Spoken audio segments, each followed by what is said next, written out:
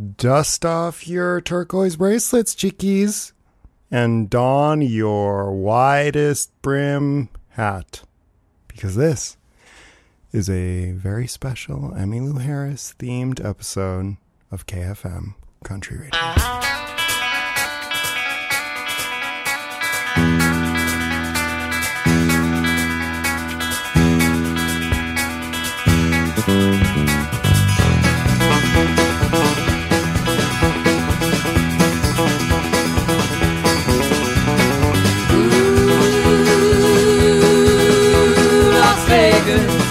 Ain't no place for a poor boy like me.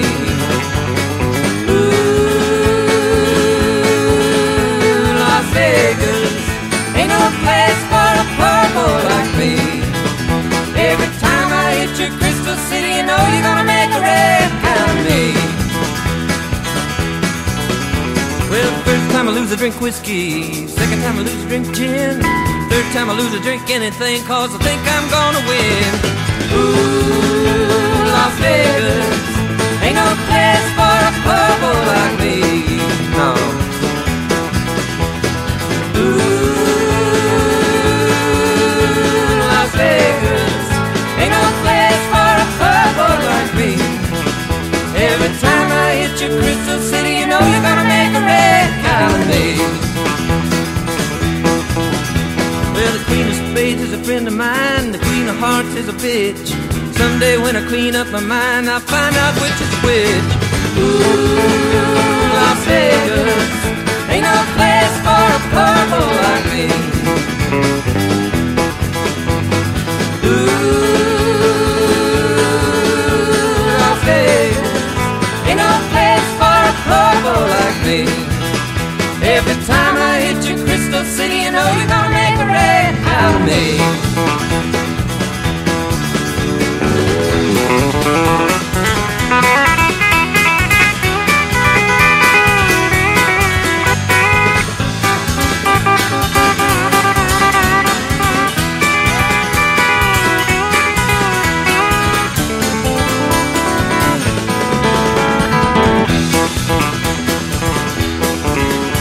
Well, spend all night with the dealer, trying to get ahead.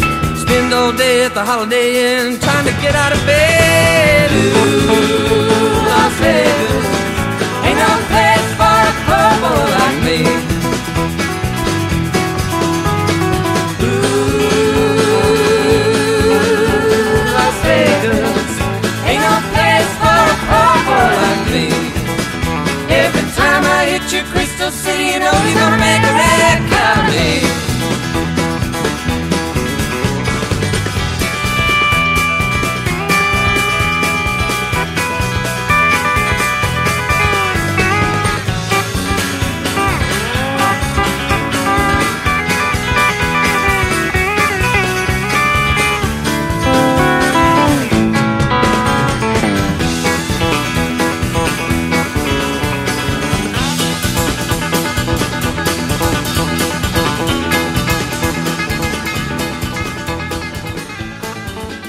That's right.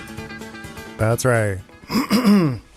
This week I'm doing a completely Emmylou Harris related playlist.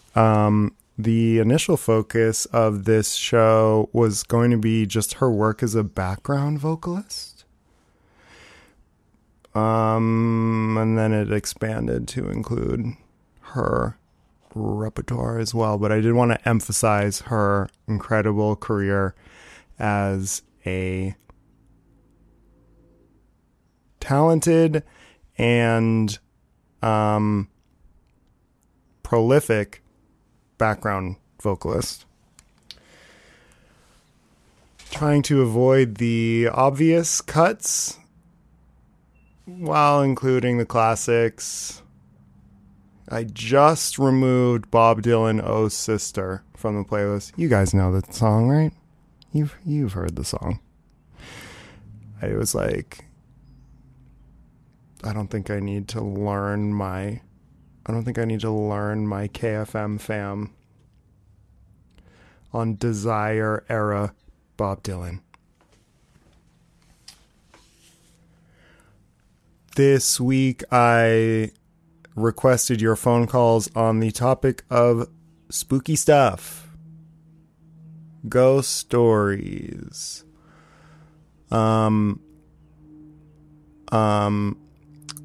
I really wanted someone to call in who found a dead body as a child or something like that.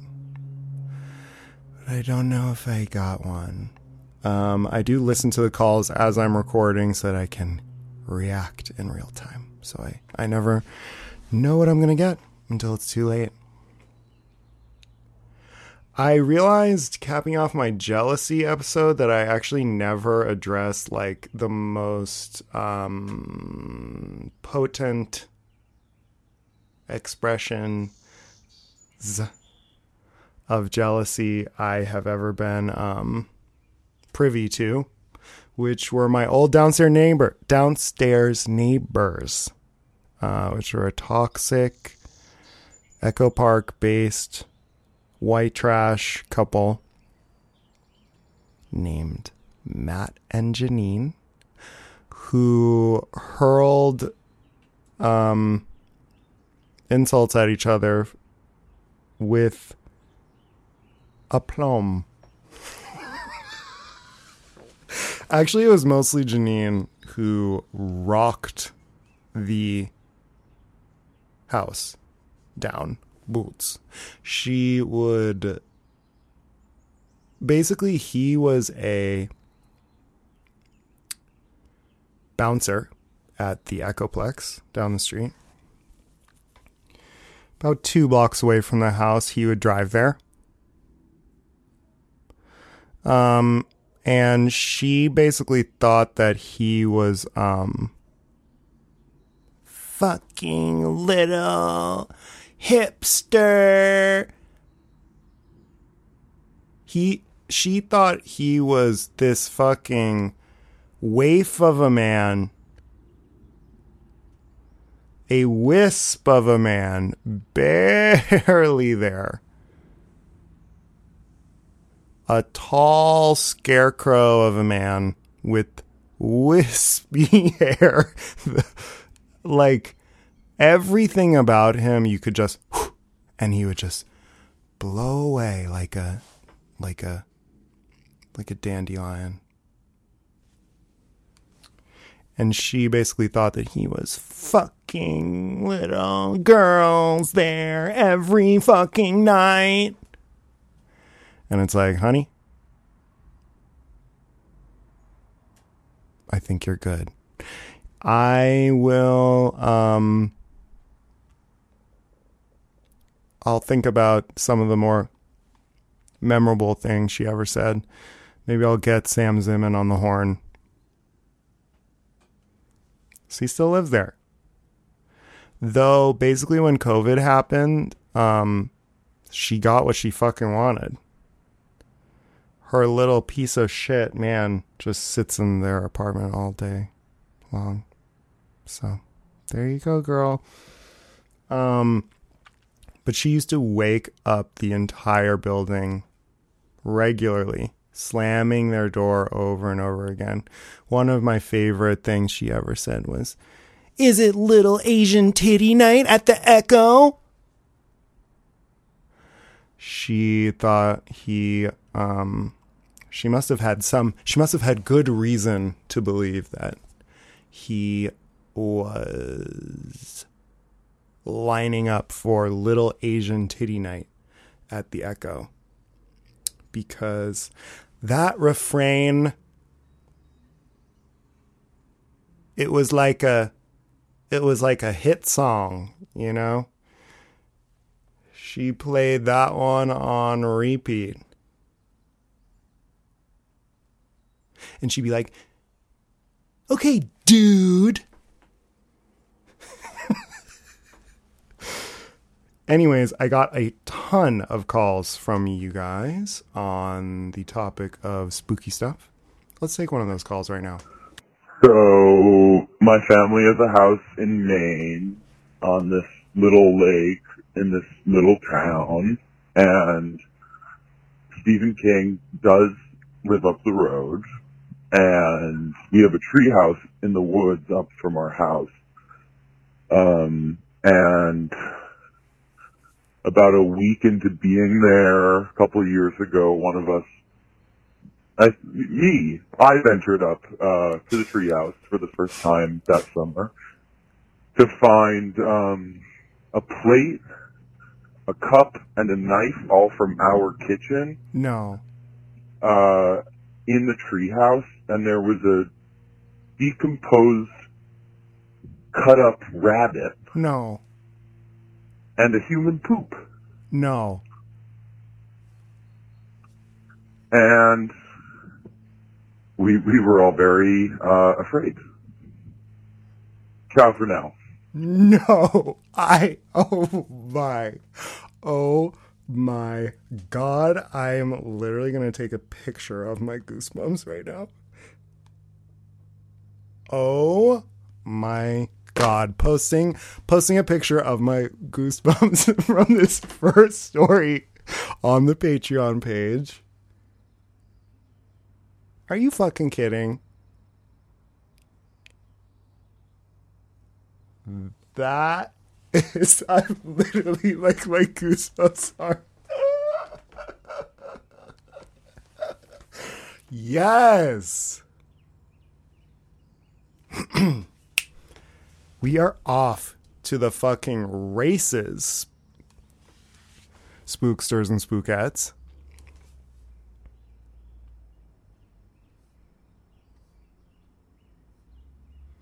Ooh, I hate that.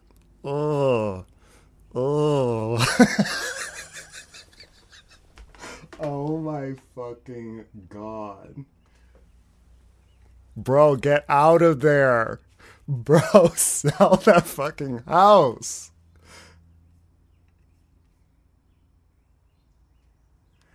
I saw the movie X the other day. That movie sucked. Mia Goth really has it, but she is a terrible actress.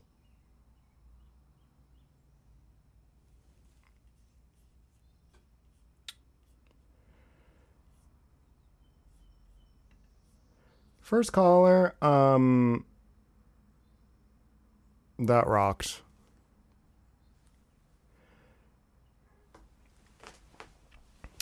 This next song goes out to you.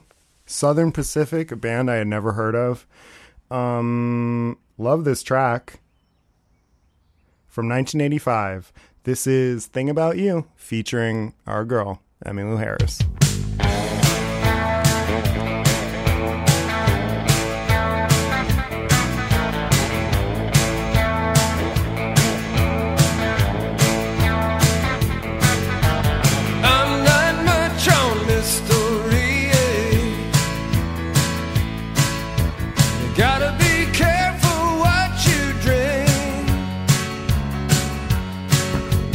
I thought I was satisfied.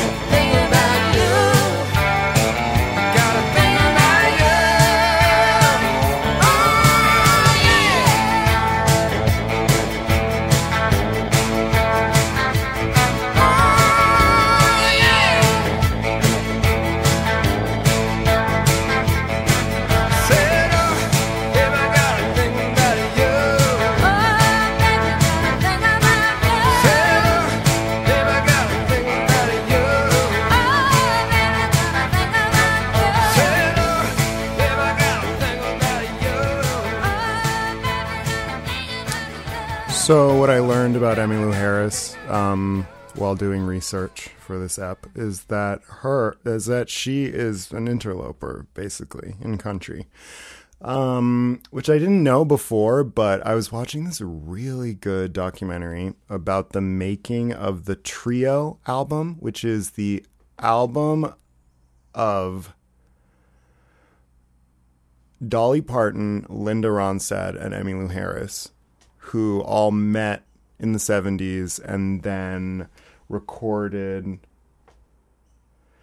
tried for years to link up to record this album. And it ended up taking them until the late 80s to actually put it out. But it was a huge hit, sold like 4 million copies in the States. And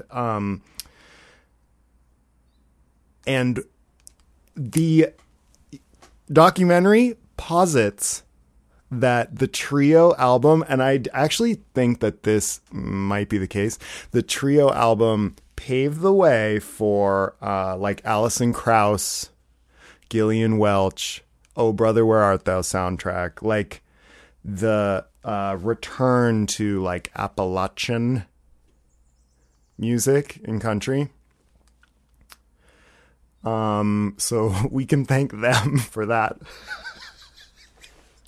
Thank you so much of like the fake Southern accent bluegrass trend of the early 2000s. Without them, we wouldn't have Gillian Welch like singing about like picking cotton from the cotton gin, like faking the fake assery.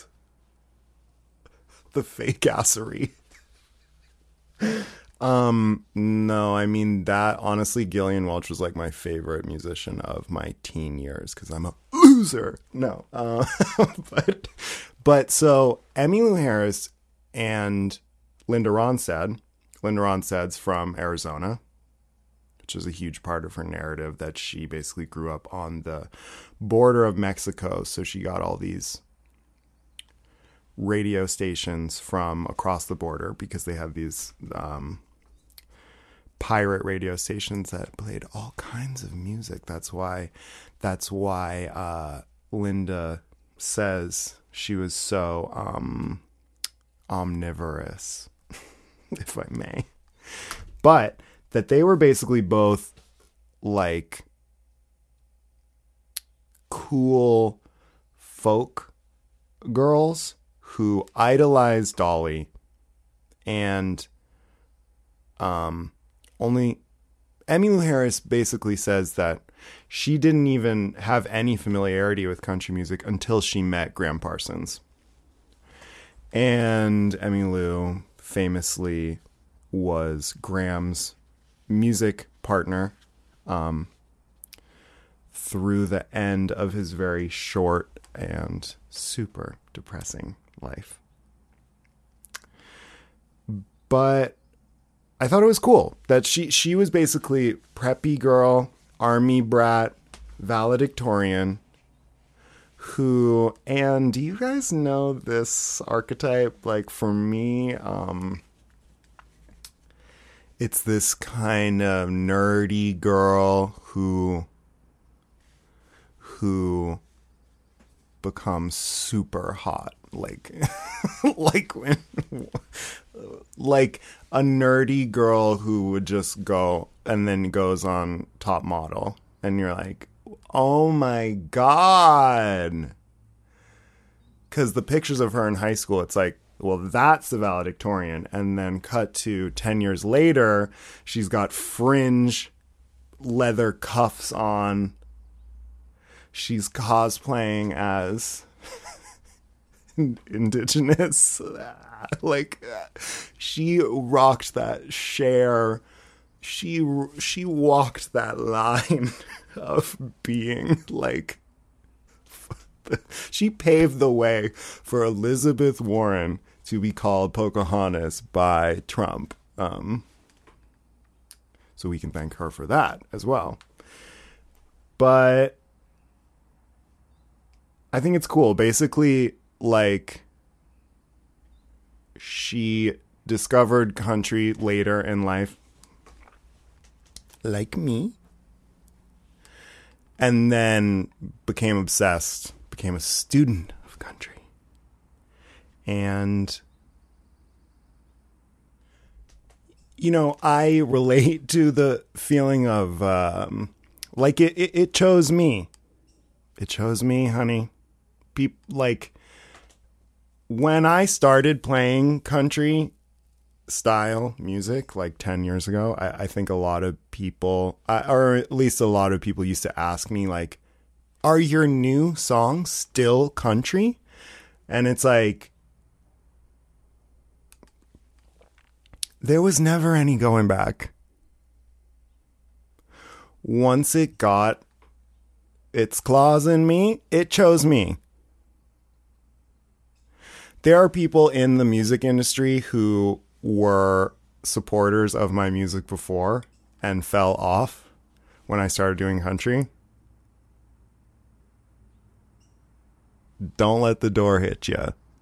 It's like, but knowing that,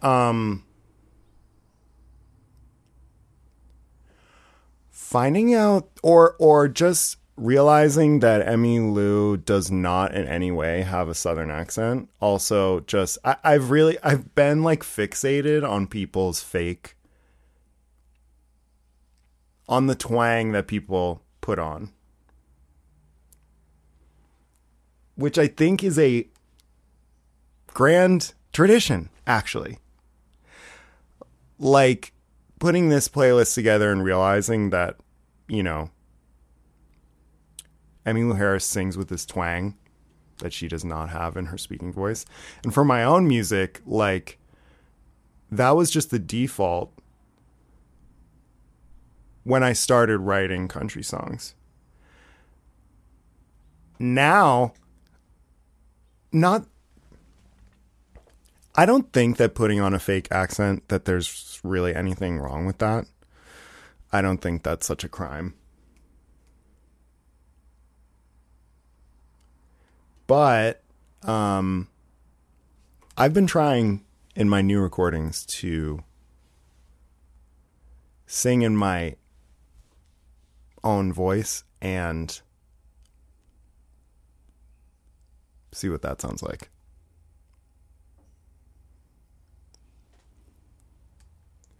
And I've talked about this before. It's like Gillian Welch is out here singing like a full, like, Mississippi sharecropper ass, like, she's fucking like, and she got flack for that. I remember reading a million years ago, because she's from LA, Gillian Welch, you know. She's like, the great emancipator took a bullet to the head. It's like, I've been trying to inflect a twang on my singing voice without doing a full Tennessee Williams play. So, cheers to me. Snap, big pat on the back to me. All this to say that I actually like that part of the fabric of country is this kind of fake it till you make it. And it works. Like, Linda and Emmylou in this doc both say that when Dolly did this, when Dolly like endorsed them, it gave them authenticity. I just think it's interesting that so much of the country tradition is about authenticity, and probably the majority of people playing in the genre are fucking interloper, faker ass. like inauthenticity is as much a part of country as authenticity. Boom. Let's take another one of your calls. I'm Greer. I'm calling from the Hollywood Hills. Yes. And my spooky story, I have two really similar ones, but the first is that summer 2014, I was in Wyoming. I was listening to a lot of Elliott Smith, and spooky music. Was listening to that one song that's in Good Will Hunting, and I just got this like sudden feeling of like, whoa, where is Robin Williams right now? Like, it was like this burning, like, where is Robin Williams right now? Is Robin Williams okay? I was like, I feel like Robin Williams is not okay. And it was like freaking me out for some reason. And the next morning, lo and behold, Robin Williams has passed away. You're joking. And I think in the same year, I think even the same summer, I had a friend who was telling me a lot about her friend's boyfriend who was like not a good person, abusive, bad guy.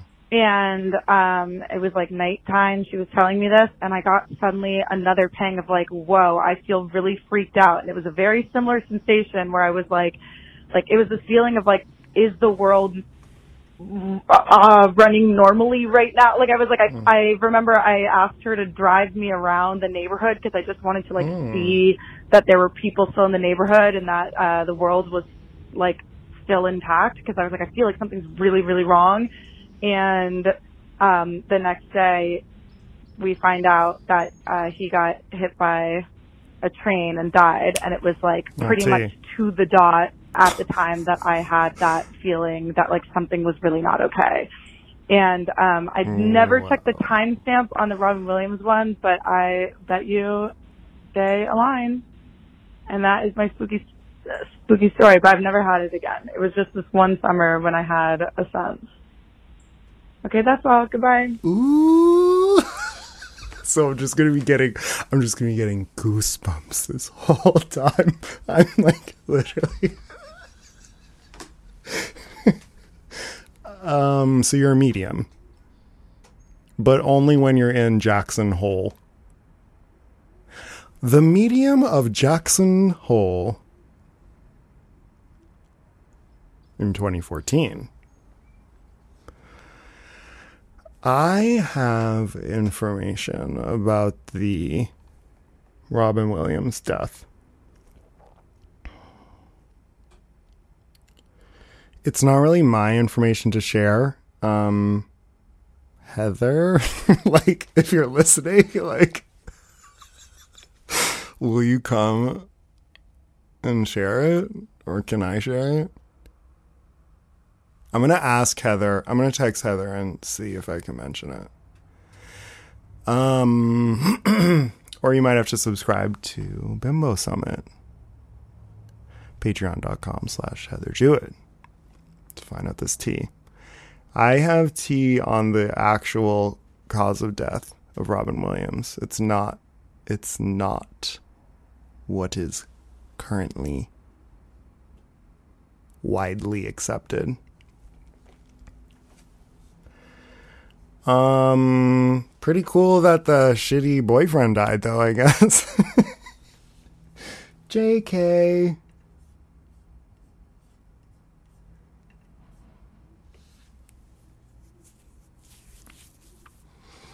I wonder how she felt, though, about the shitty boyfriend dying. Was she a little bit relieved?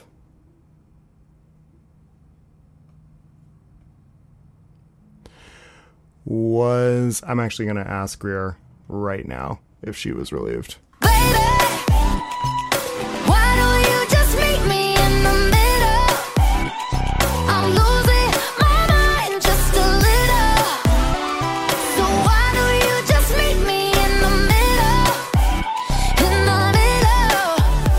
So Greer said, my friend was a little relieved, but also it was her best friend's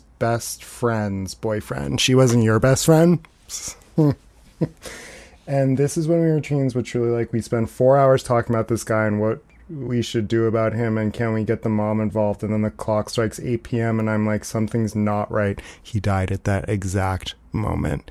Do you guys believe in this shit? I guess I do. Do you guys believe in hell?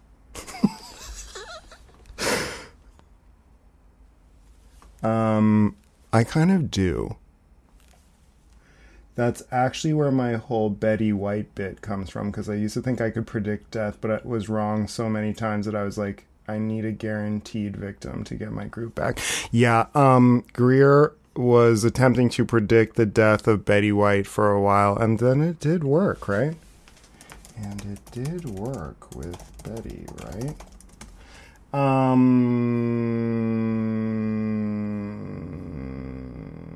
Interesting.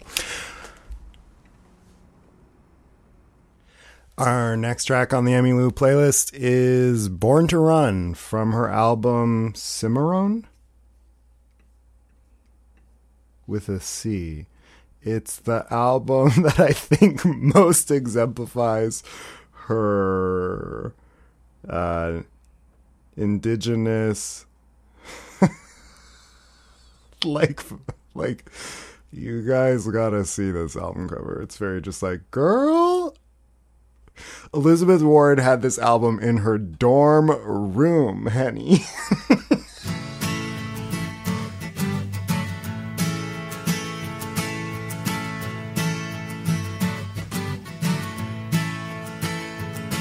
Well, I never did crawl and I never did toe the line. No man is master to me, I ain't that kind. I just put on my traveling shoes. If you wanna win, you just can't lose the time.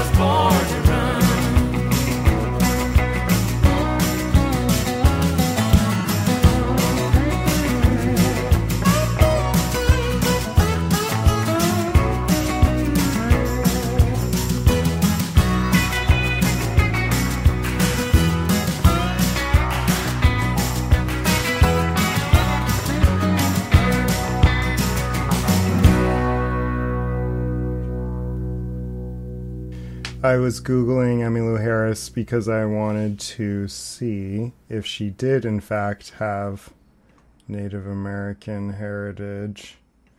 Let's see. No. Her dad was missing in action in Korea in 1952 and spent 10 months as a prisoner of war. Yikes. But what did come up when I Googled and just straight up Emmylou Harris was the Google prompt, is Emmylou Harris nice? A nice person?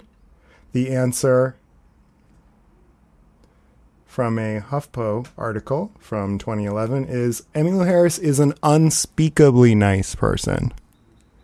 Her twitches are minor. Her dogs, and if they're her baseball, her dogs, and if there's a third one, I've forgotten it. After 3 marriages, she lives in Nashville with her mother and brother. She has a shelter for rescue dogs in her yard. If you are a celebrity from the 70s and you don't have a shelter for animals in your home, were you even famous? Follow-up from Greer, I said, did your prediction work for Betty White's death? And she goes, eventually. Eventually, if you predict a death enough, the person will die. Me and my friends can be a little morbid. And with that, let's take another one of your morbid calls. Hi, my name is John. I'm calling from Brookline, Massachusetts. And my spooky story takes place in the summer of 2008 in the woods of Northern California. I was on a hiking trip with a group of high schoolers, not like a bad girls hiking trip, just like a fun adventure trip, with camp counselors. And we were hiking by a big mountain and a lake. I forget the name of the mountain. And on the second night, we got to this like beautiful lake campground, and we set up camp and made campfires. And we, made dinner, and we were, putting up the tents and everything. And then we played, like, a bunch of campfire games. We played, like, Mafia and Murderer and, like, charades. And we sang, like, Miley Cyrus songs. I was 16. Magical summer. Oh, my God. We'll never forget it. In the process of, like, setting up the camp, we were, like, walking around, and there were, like, 1 or 2 other people, but it was very, very desolate. This was, like, miles and miles away from the nearest road. Whoa.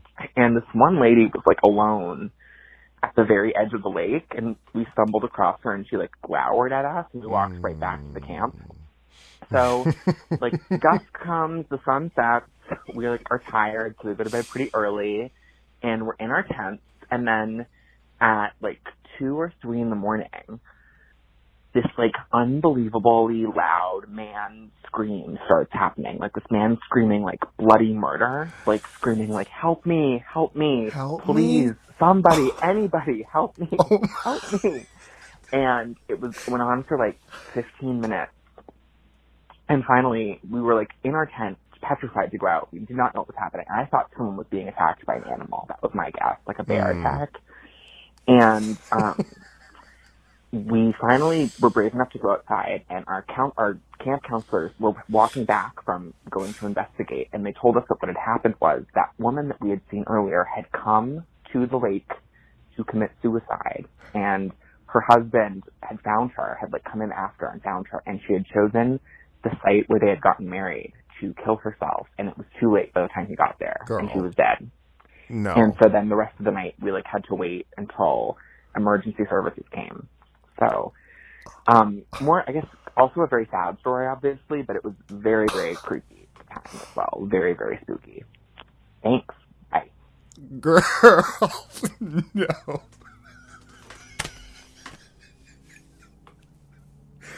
Are you kidding me?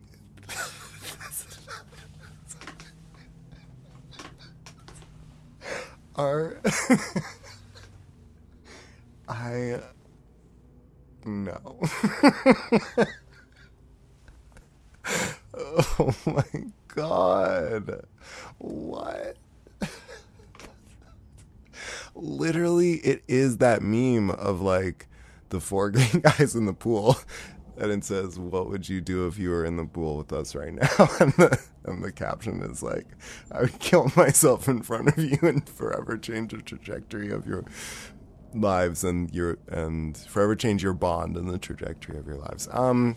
So these memories last a lifetime. It's like singing like The Climb, singing Miley at the like Hannah Montana sing along, then Revenge Suicide. Girl, this song reminds me of, I don't know why this cute. I can't stop thinking about that song from the last playlist. What he didn't do. Treat me right, put me first, be a man of his word, stay home when he wanted to. I've just been obsessed with texting all my friends about how toxic we are, and just like sending that to guys and just being being like, treat me right, put me first, like just a laundry list of impossible boyfriend tasks. Wonder what he didn't do, did or did not do. Ugh, I'm gonna be sick. Oh my god. Woo. We need to lighten the mood. Unfortunately, all Emmylou Harris songs. What's really interesting putting this playlist together is essentially, because I was going through her discography of songs that she, at first I thought this would be just songs that she sang background vocals on, because she's an iconic background vocalist. However, everyone uses her for the same song on their album, which is like the mournful. She's been in mourning since Graham Parsons died in 1973 or whatever. What is interesting about that is, did I just say that? They were never together, which is so her archetype that the box that I'm putting Emmylou Harris in, of just being like the mousy girl in high school who becomes stunningly beautiful and then gets just like the worst boyfriend. But it's not really her boyfriend, it's just her best friend who's just a toxic guy. You know who shares a birthday with Graham Parsons? Me. November 5th. Me, Graham Parsons, Kris Jenner, and Tilda Swinton.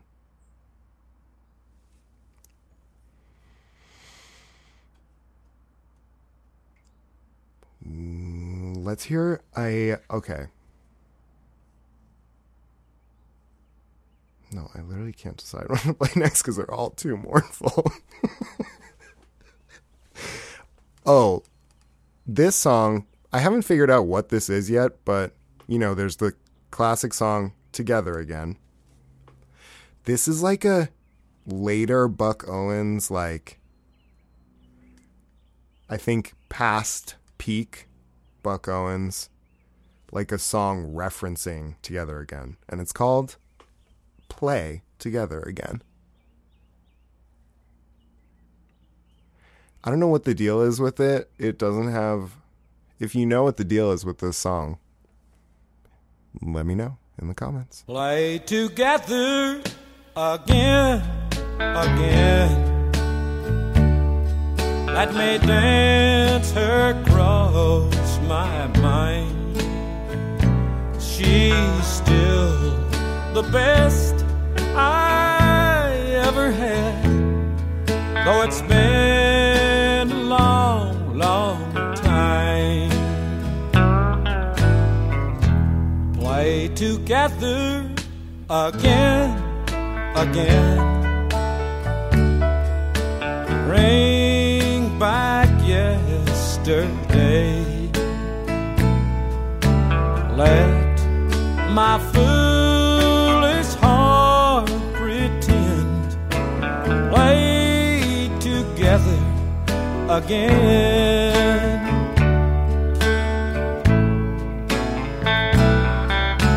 Play some old song about a love that's gone wrong. That's what I want to hear. Don't play A7, don't play B11, for it's plain to see she's not here.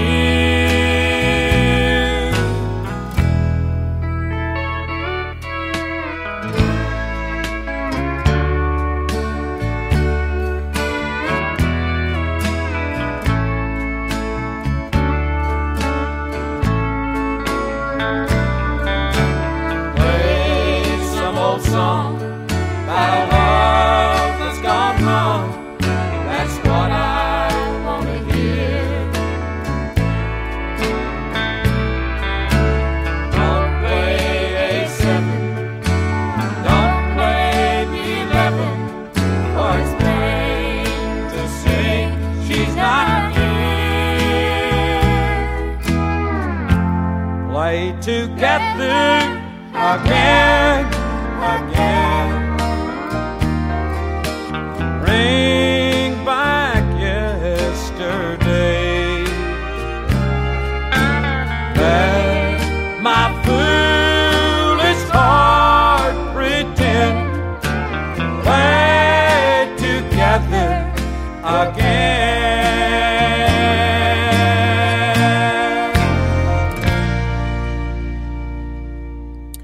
If I was on Love on the Spectrum, it would be like, Sam likes songs that reference other songs. Just like any song that references a song, that is going to be a good song. I started watching the Ken Burns country series. I'm not even done with the first episode. DJ Physical Therapy and Sally Spitz. Icons. Both told me they watched it recently, and it's so good. My pod is going to become so... Well, actually... Fiddlin' John Carson was from a small mill town outside of Atlanta, Georgia. No. Okay, one thing I'm really realizing from the country doc is that from the beginning of recorded country music, the whole thing, some of the most popular artists were all interlopers. Everyone, I think it was literally Fiddlin' John Carson, who was like, you know, he sold records, stacks. My money's so tall that I'm going to climb it.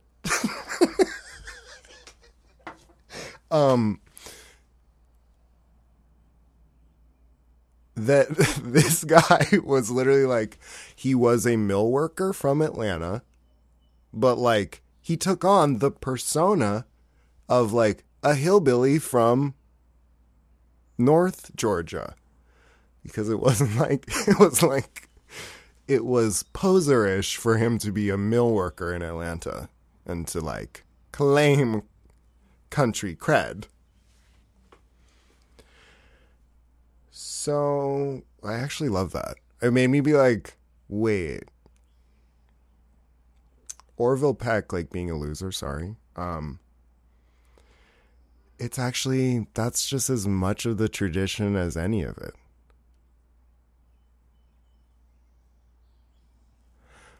We're all just out here being like, not ourselves. Pretty cool. I also found out another, I was right. On the very first episode of this show, When I was talking about Oil Can Harry's being closed and it's going to be a jazz bar, and I said, of course it was jazz.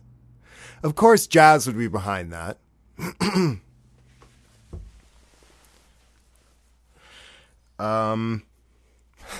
Literally, okay, in the 20s, Henry Ford bankrolled country records and like tried to propagate like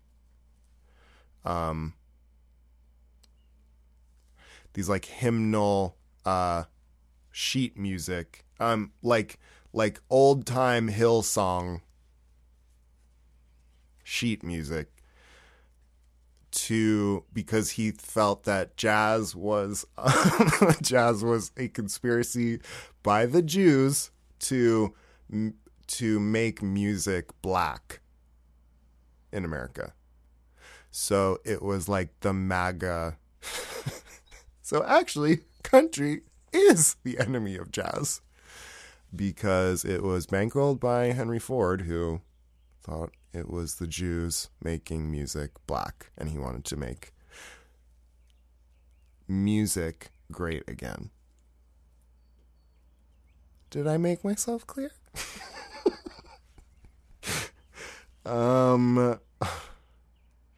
Watch me drop more watch this space for more facts about country. Watch along with me.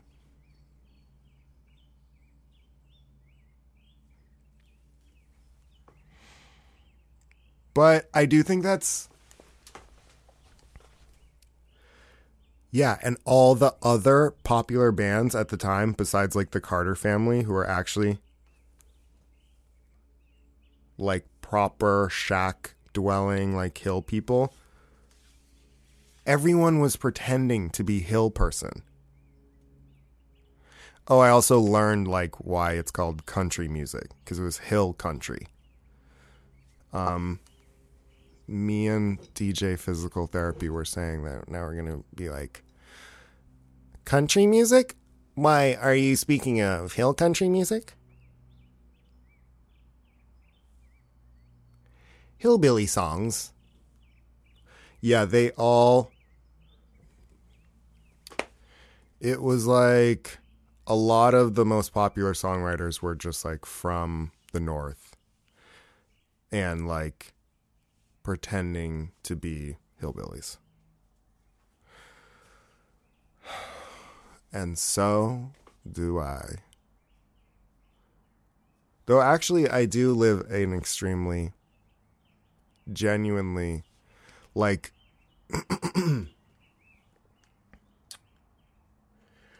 yeah, I don't know. I guess I was going to say I do live a genuinely hillbilly lifestyle, and then I looked around in my life. I was like, you're fucking dandy.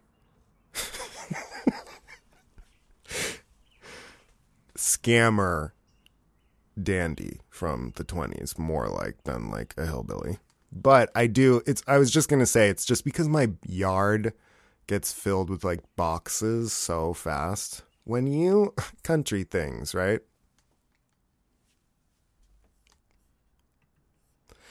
Okay, I think we gotta get to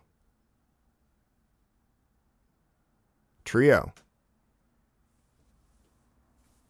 It's The Pain of Loving You by Dolly Parton, Linda Ronstadt, and Emmylou Harris.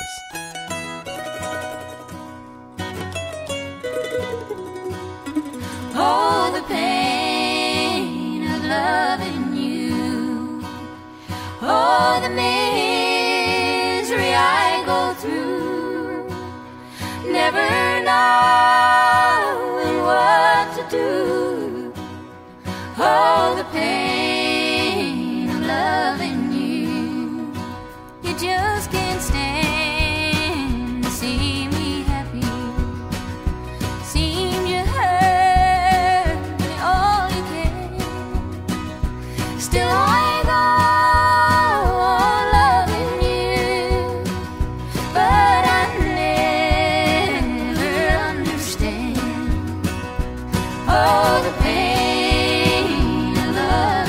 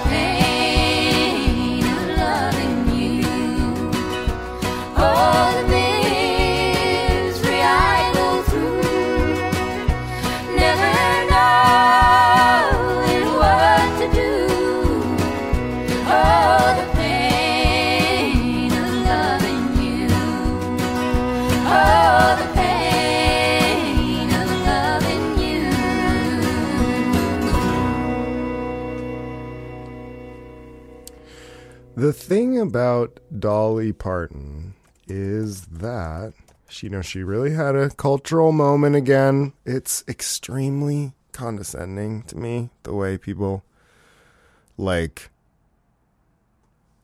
Yas Queen Dolly Parton. Leave her alone. Just let her be fabulous without fucking ruining it. Watch me become the HRH collection of country music, just being like, shut the fuck up. Did they write that song? Sorry. The Pain of Loving You. Porter Wagner and Dolly, they did that together. So I was thinking, what I basically wanted to say was just, it's written by Dolly and Porter. You be Dolly, I'll be Porter. That Blake Shelton, Ashley Monroe. I'm gonna play that. Put that on my fucking list. You be Dolly. Sorry. What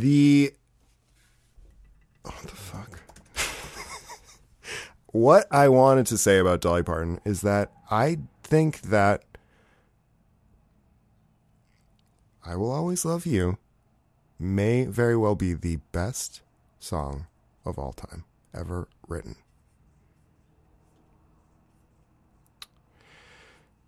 Do you guys agree? You ain't Dolly, sorry, and you ain't Porter. That's what it was. Not Emmylou Harris, sorry. Play it next time. Let's take another one of your, so far, extremely spookalicious,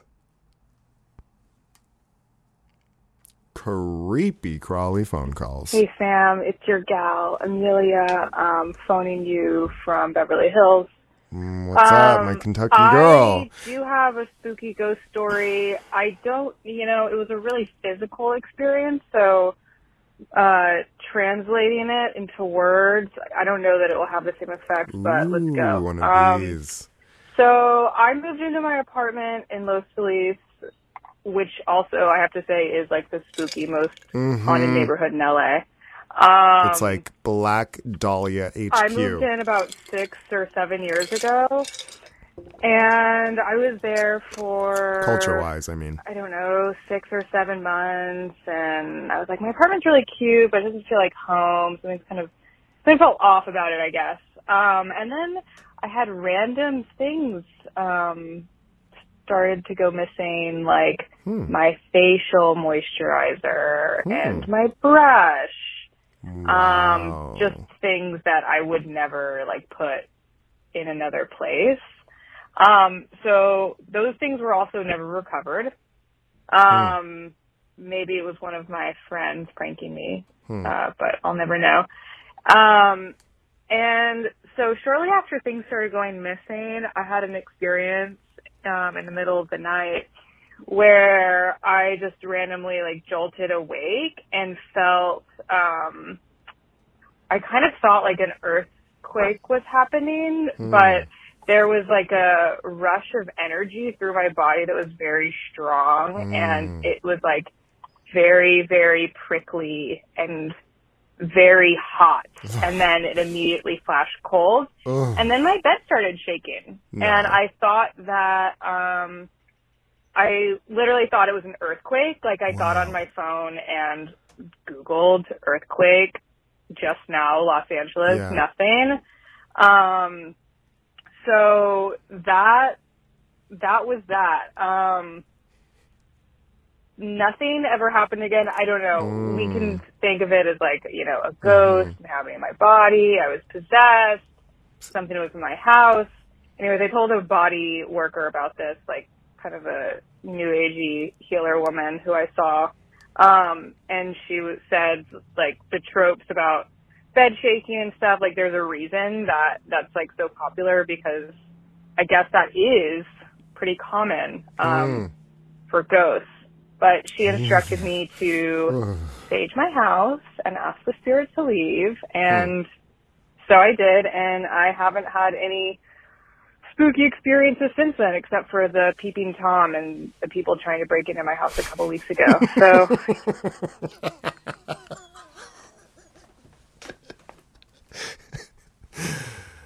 Amelia lives in a sketchy... I mean, literally, it's just like Hollywood stuff. As my friends from the East Coast often remark when they come to LA, LA is just a little bit sketchy. It's just the vibe. It's not like tangible. And yet, it can be. Like in the case of the Peeping Tom. I don't know. Sounds like aliens to me. This would file under aliens. This, okay. So this opens the door for my ghost story. Did I tell it already? Ooh.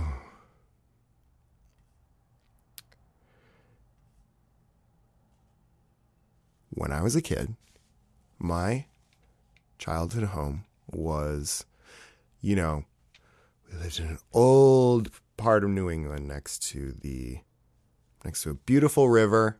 Our house was like 300 years old.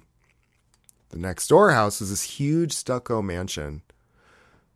The Shining, was based on it. It was like spooky.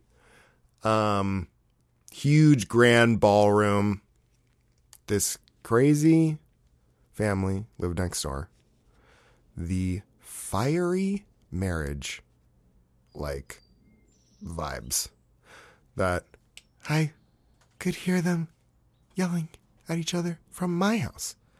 But their house was it was close to ours, and it was kind of in an L shape, and ours was situated in a way that my bedroom faced the back L. So their house kind of echoed into my room because it created a echo chamber, the back of their house. So it was that was the first time I ever saw someone smoking weed, was these kids when they were 13, my neighbors. And it's the neighbors who live right next door, and you're like, I don't like you. When you're a kid. When you're a little kid. So I saw them. That was the first time I saw someone smoking weed, was peeking from my window. And I was like, what is that? And I was like, I need to do that. And look at me now. I can smoke whenever I want. And they were also the family that had the big screen TV. What's crazy is that I will literally post the real estate listing for this house on the Patreon. I'm going to write that down so I don't forget. Because I found the real estate listing and the pictures are all of their stuff. The big screen TV, which was the biggest screened TV I had ever seen at the time, is in the Redfin real estate listing. They were also the kids who were like, you can't use that toy because you'll break it. They were greedy. They did not share. And their house scared me as a visitor. When I was playing with them, it was very the scene in The Shining with the three-wheeler, where I was running around, because it was a house that was so big, and they were a family of 5. It was a house so big that a lot of the upstairs rooms were just completely empty, spooky maids' quarters and shit. Peeling wallpaper, and we would go up there, and then I would suddenly be alone, and a chill would run down my spine. So one night, I was probably like 10. I wake up and I hear someone walking in the back, around the back of their house that had this sort of concrete patio. And it was like clip clop. It was like the sound of dress shoes on concrete. Clip, clop, clip, clop. And I swear to God, and I was not like a child of incredible fancy. You know, I wasn't prone to flights of fancy. I was not being like, Mother, I saw a unicorn today. No, I was a grounded 10-year-old. And I did not ever have dreams that seemed like reality or any shit like that. So I woke up, was conscious, and you hear the clip, clop, clip, clop. And I swear to God, someone whistling a old-timey tune.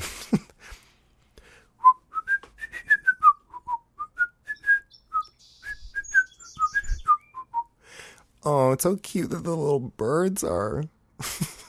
Whenever I sing, the birds come and sing with me. And sometimes I'm just like, stop singing. I'm singing. So I hear a clip clop. I hear this old whistle. I open the curtain to look out in the back patio, and it stops, and it's over. And it's like, I know that happened because I never forgot that it happened, you know? I didn't like remember it later. Oh yeah, that happened. It's like, I never forgot it from that moment forward. It was like, so what do you say about that? What's the explanation?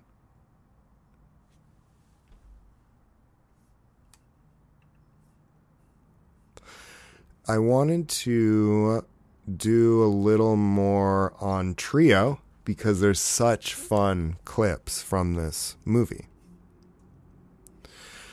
So I think I'll gather that up right now. Let's take a listen to a track that Amelia, the bed shaking queen. Oh, her bed was shaking. All right. Amelia first brought my attention to this good ass Emmylou Harris track called White Shoes.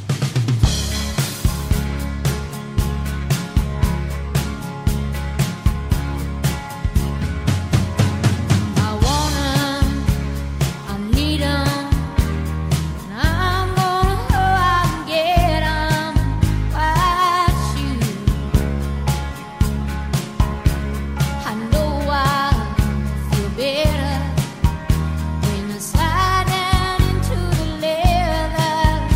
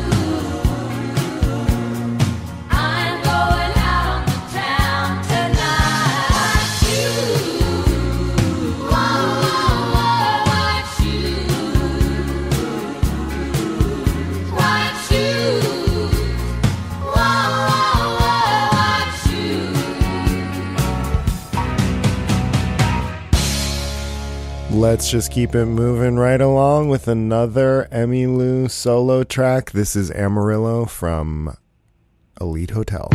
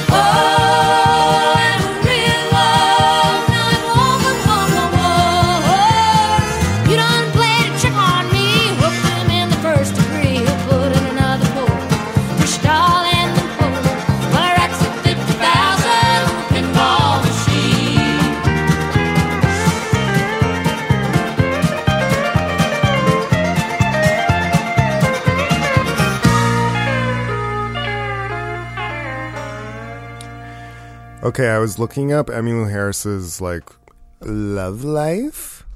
TMZ much? I was just curious because I know she's been married 3 times and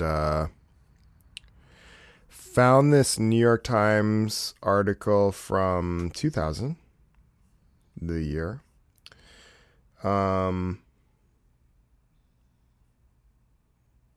Just so well written that I thought it summed up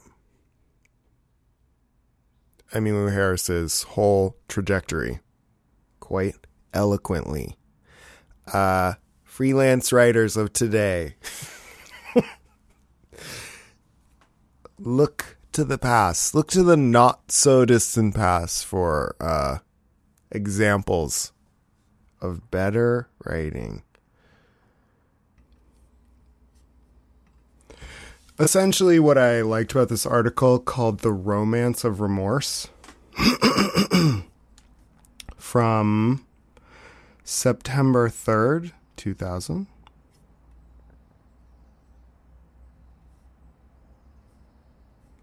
Was the way it sort of revealed, like, what the character of Graham Parsons was. Because Graham Parsons was essentially like a cool guy who then, like, made country his. He was like the indie rocker country guy at a time when, like, hippies hated country because the ideals were so conservative. Basically, this article says she was born in Birmingham, Alabama, 1947, the daughter of a Marine fighter pilot and the valedictorian of her class in Woodbridge, Virginia. She started listening to folk music. It's like she was in her room doing her homework. It's like, roses fall and in the air, and gazelles flashing everywhere. Judy Collins song I hate. Don't know why. Just always hated it. What is that song called?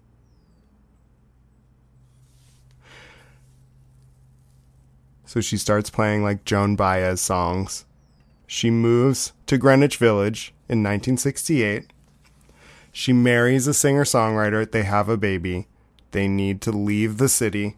They're too freaked out. They move back in with her parents. She's playing at a bar in D.C. That's where Graham Parsons' bandmates see her for the first time. This article refers to him as the country rock star and scapegrace genius rich boy Harvard dropout. Graham Parsons.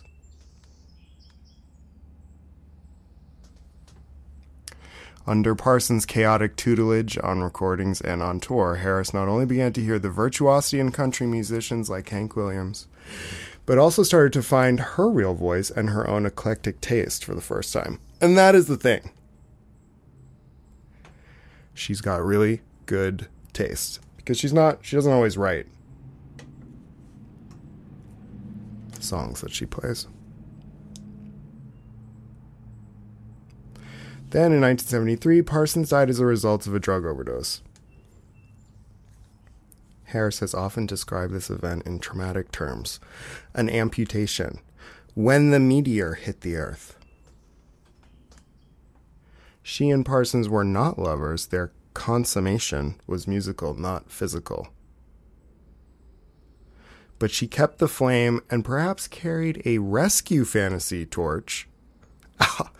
Ouch! But true for Parsons from that point on. In the mid-70s, Harris became a country music star. She made 8 gold albums and 3 platinum albums.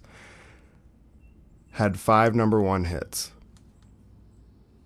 She's won 9 Grammy Awards and has toured tirelessly around the world for more than 20 years. As the 80s wore on into the 90s and Nashville's welcome for traditional country musicians wore out in favor of male hat acts, slick production, and Shania Twain's navel, shady, Harris refused to hang up her own hat. She kept it on and began to experiment with even more eclectic material. It may not have improved her commercial success, but this perseverance has given her a strong reputation for musical openness among other musicians. It has also earned her a public following that often falls off the cliff of fandom into idolatry.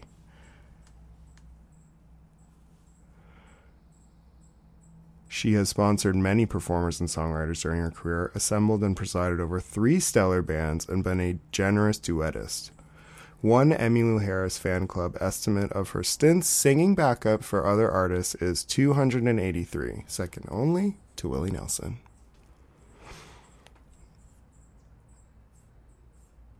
I think it would be so fun to have a career where you sing backup on a ton of stuff.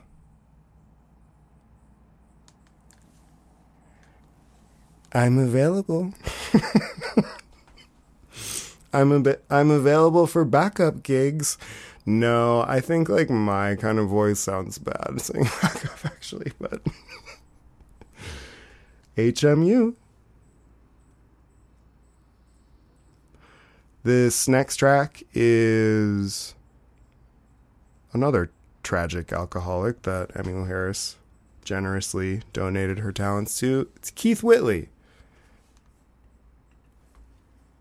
Tell me, would these arms be in your way? From his album, Don't Close Your Eyes.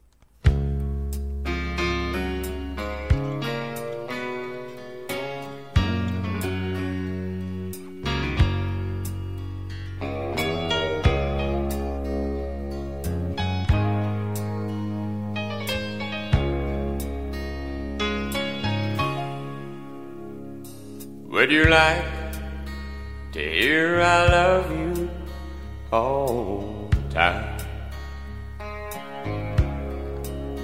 And if you couldn't turn around without us touching, would you mind?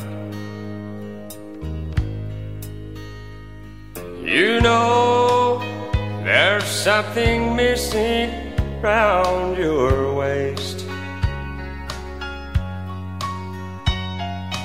Tell me, would these arms be in your way? Would you mind another heart beating for you? Two ears that listen, you can talk to. Kisses filled with feeling on your face. Now tell me, would these arms be in your way?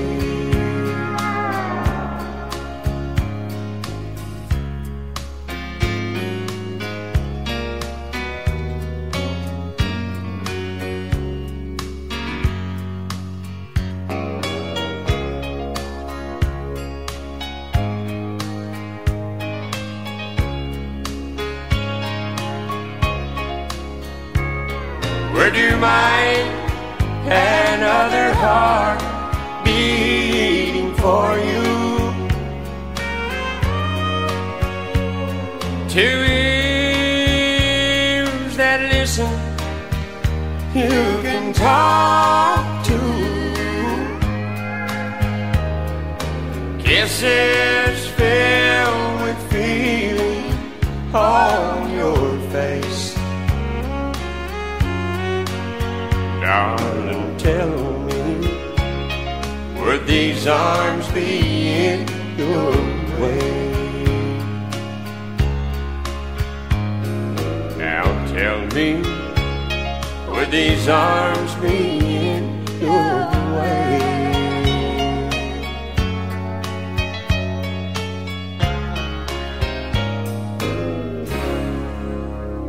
I guess I'm just going to officially say that my policy on saying something twice is that I'm just going to let it flow. Because I never mind it when I'm listening to podcast or whatever, and there's like the person. Listen, we all do it in the industry where we're like, have we talked about this on the pod before? And it's like, no one cares. However, there is nothing more humbling than when you're telling someone a story. You're like gearing up for a story and they're being like, oh yeah, you told me. I'm just like, what?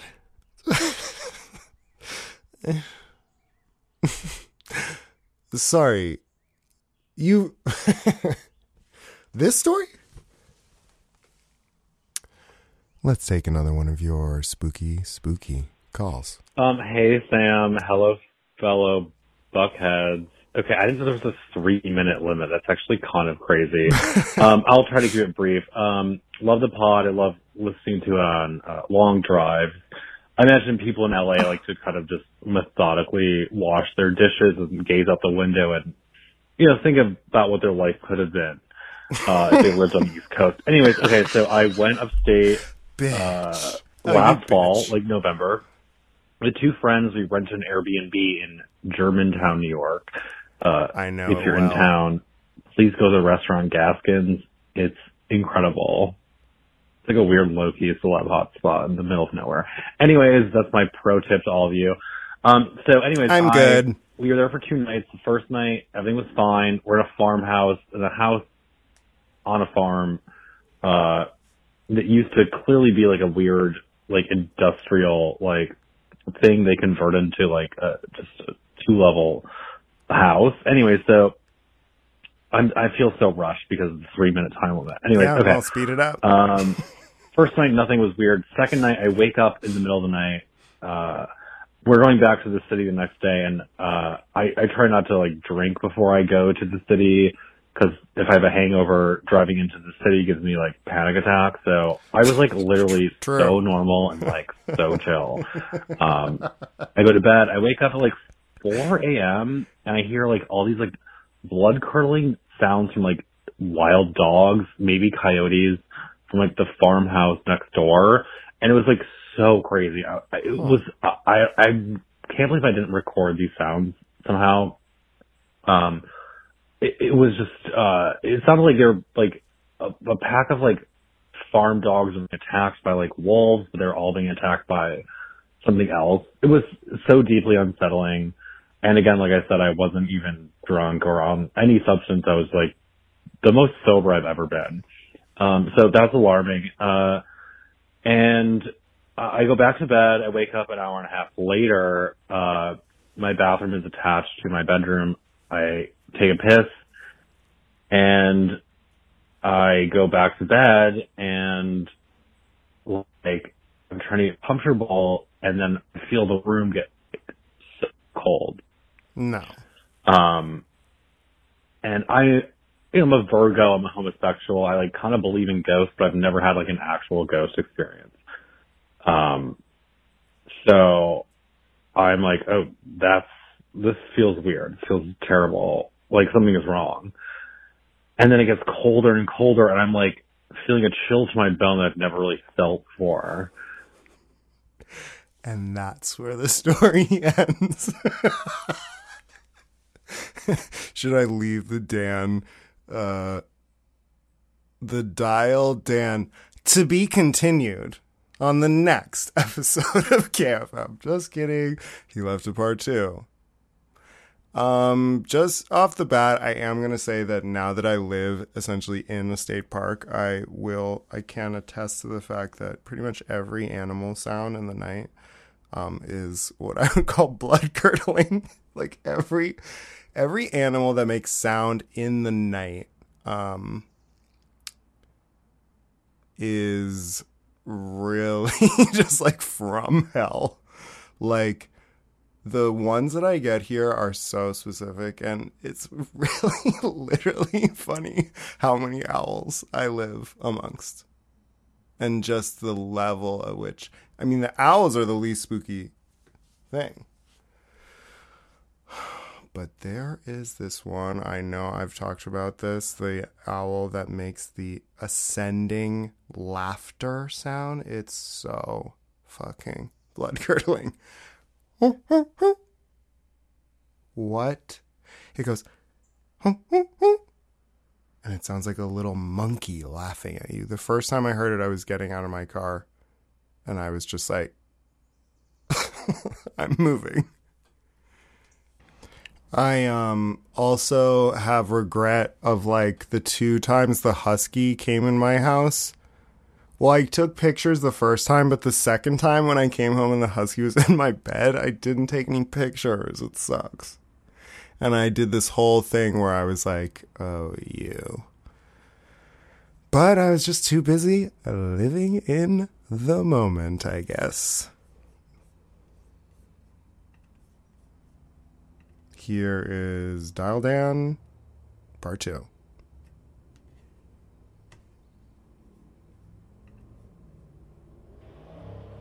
Okay, I'm back. I don't understand this time limit. Your podcast is literally like 1,700 hours long. Okay. Anyway, so I was going to like the juiciest part of the story, which is that was laying in bed.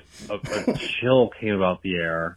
And it was November. I'm like, okay, it's literally just cold, but also like this house is like basically brand new. They like renovated this old structure or whatever. But it was a chill that I've never really felt, and I was like, oh no. I just was like, truly, I couldn't move in my bed. And then I felt someone put their arm next to my bed, and my bed moved. The bed moved. I like kind of slouched back a little bit. I was like, oh no. And because earlier in the day, like, you know, my friend like asked to use my bathroom.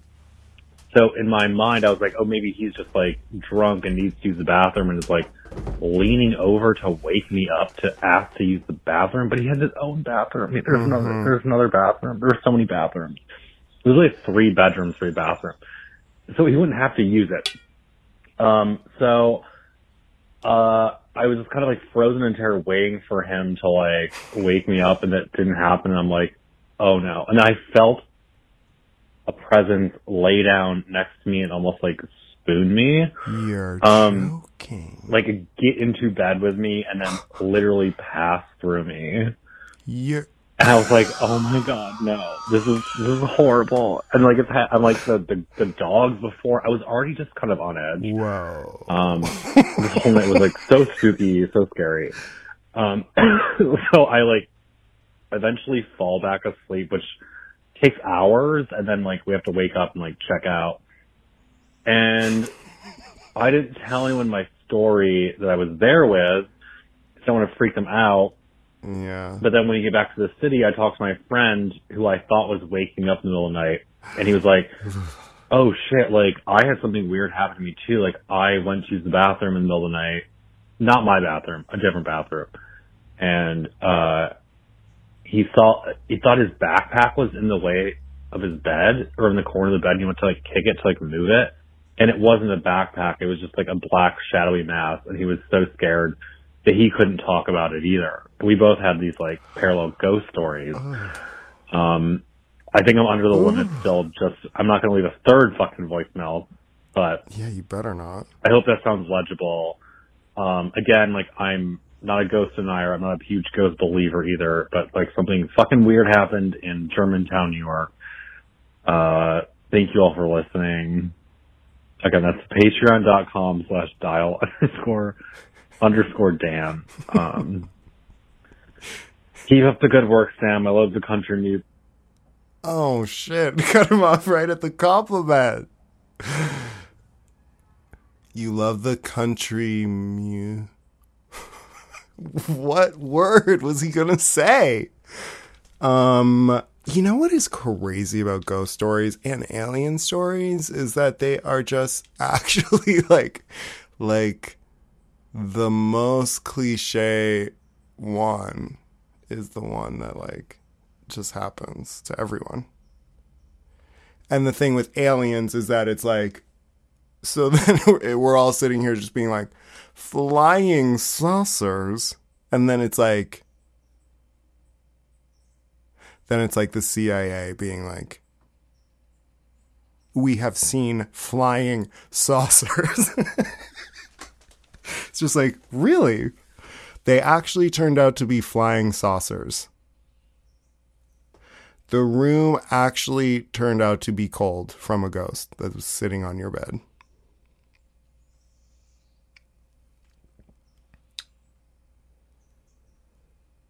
Once again,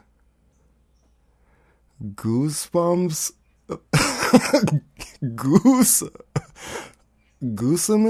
bumpamus of just the feeling when the bumps are goosed.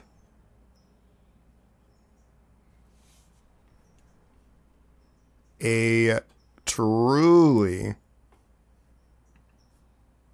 I hate the backpack. You know what's crazy is that I literally live in the scariest looking place, and it is so not haunted feeling. Thank fucking God. Because Topanga, it's like, if it's not cursed, it definitely should be. The most cursed people on earth live here. Besides me. Our next track is, I believe, Emmylou Harris's most well-known composition. I don't think she's a terribly prolific songwriter.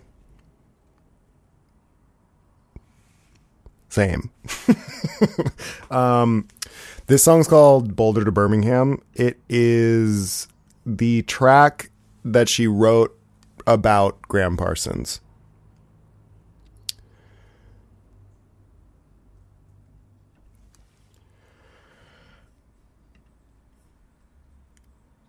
I would rock my soul in the bosom of Abraham. Hey? I would hold my life in his saving grace. I would walk all the way from Boulder to Birmingham if I thought I could see your face. Oh my God. Not me just getting chills of emotion and goosebumps of fear. This whole episode. This is a beautiful version of Emmylou Harris's track Boulder to Birmingham by the Hollies, band famous for long cool woman in a black dress, 5'9" beautiful doll.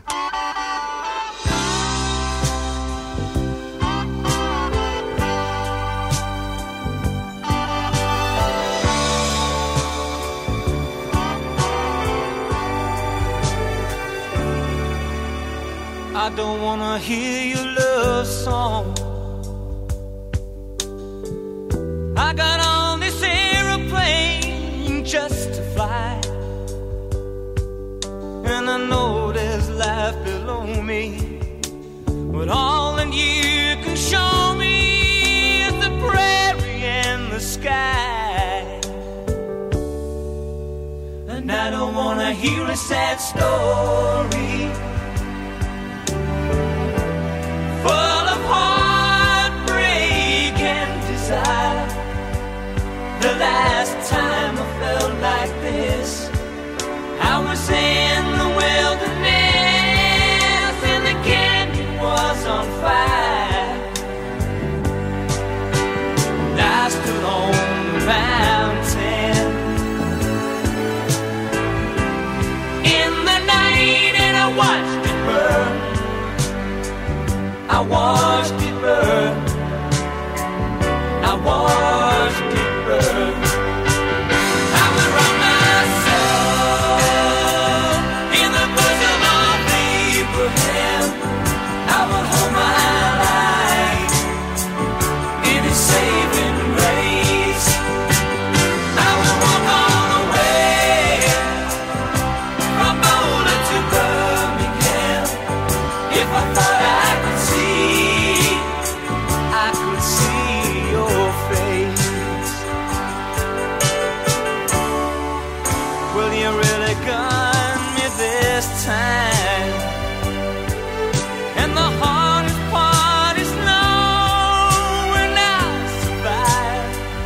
I've come to listen for the sound of the drums as they go down on 95, and pretend that it's the ocean coming down to wash me clean, to wash me clean. Baby, do you know what I mean? I will run my soul in the bosom of Abraham. I will hold my life in his saving grace. I will walk all the way from Boulder to Birmingham if I thought I could see your face.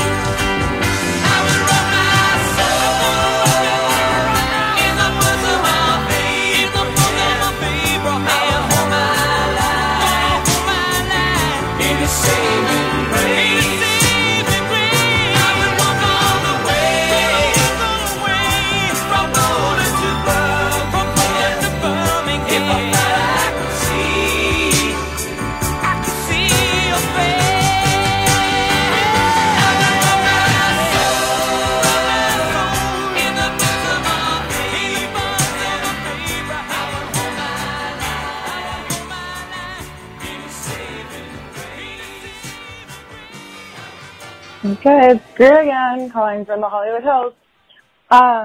In 2012, I lived in Bethesda, Maryland, where I'm from, and I went to a pretty new Lululemon that opened up. And I went with a friend, and we were just kind of hanging out in this Lululemon, couldn't really afford anything, but we were like chatting up the sales associate.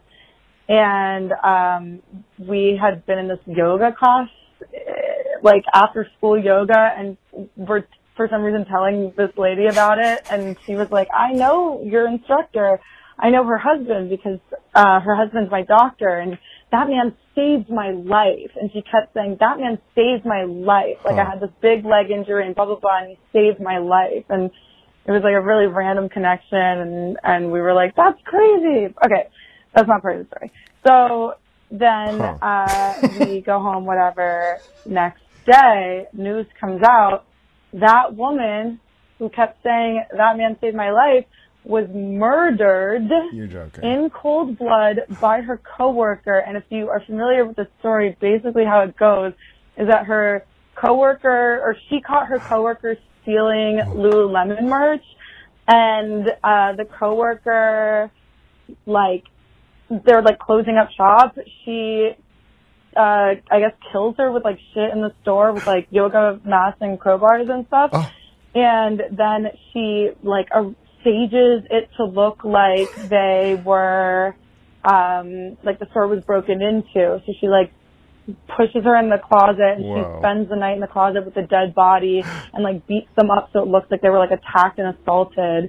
And then, so originally it came out that one of them was murdered, and it was like a robbery and like rape when someone broke in when they were closing up shop. And then later it was found out that this coworker had moved her car as to avoid a parking ticket. Because she would rather get caught for murder than get a parking ticket, I guess. But anyways, and so it turned out that that's what had happened. And also there's footage of, there's an Apple store next door, and there's footage of the employees in the Apple store, because this happened at like 10 p.m. in Bethesda, Maryland. Employees like listening to the wall and hearing like screaming and stuff, and then being like, huh? And like listening, and then like going back to work, and then going back and listening and being like, what's going on?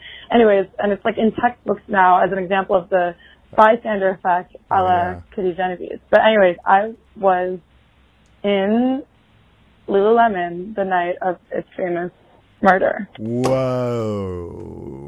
My jaw has been dropped on the... The way I do these calls is that I don't listen to them until I'm about to record the episode. So it's like I never really know what I'm going to get. I will tell you that I've never gotten a disappointing call thus far. Greer, you've kind of got this sort of like Grim Reaper-ish thing going on. Whoa. I was actually with my friend in a Macy's in Woodland Hills, which is like down the hill from Topanga. I consider myself a bit of a valley girl, but I'm like up. I sort of look down on the valley from this angle. I was at Macy's with my friends, Kevin and Emily. And then we like left, and we were like eating afterwards, and we were just like looking at, you know, whatever. And it was like armed robbery at the Topanga Westfield Macy's. Just now. Like while we were there, it happened. Never would have known it was a seamless shopping experience. And this is why retail is not dead. Whoa. Gruesome. Lululemon. Jesus. Lululemon murder. Bethesda. Yep. Oh. Oh, you were young, babe. Whoa. At a Lululemon Athletica store. I didn't realize Lululemon is like Botanica, like Athletica.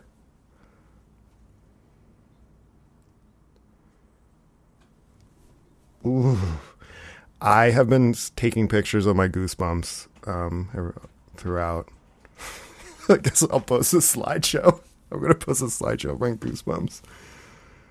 The attack was not premeditated. Yeah. Norwood lured Murray back to the store after closing by claiming to have left her Metro card behind. Then, after a brief argument, attacked her, inflicting 331 injuries, including head trauma and stab wounds. Y'all, this is... Ugh. Yikes. The defense argued for a conviction of second-degree murder, claiming the attack was not premeditated. Murray died in the store's back hallway, after which Norwood staged a crime scene and claimed that intruders had raped both women and killed Murray. Oh, God. This one doesn't make me, like, feel... It's like... certain murders really do, have bad vibes. You know what I mean?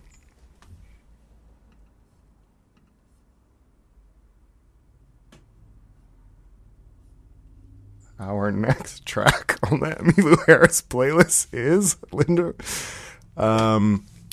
This is a track. So Linda Ronstadt and Emmylou Harris are essentially besties. And they do both have this sort of like halting nerdiness about them, which I find really endearing.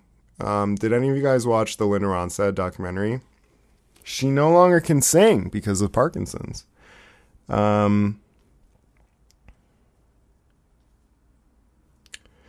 But Linda Ronstadt is such an enigma. She never got married.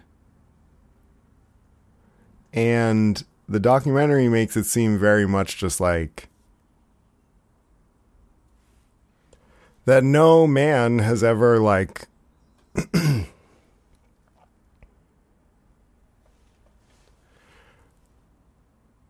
like men don't define Linda Ronstadt's life. The arc of her life is not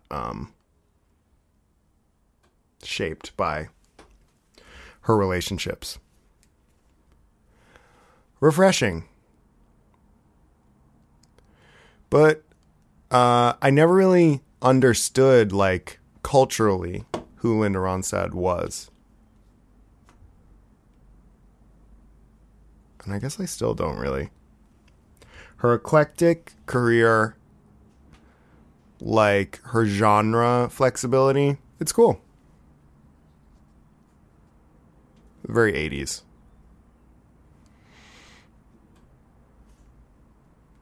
This is a pretty traditional sounding country song from her album Heart Like a Wheel.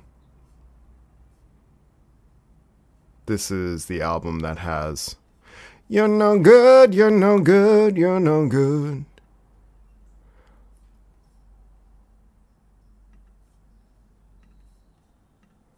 This song is I Can't Help It If I'm Still in Love with You. Linda Ronstadt featuring Emmylou Harris.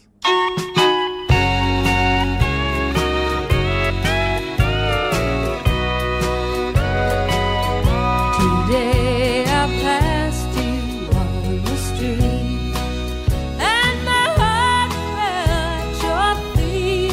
I can't help it if I'm still in love with you. Somebody else stood by your side.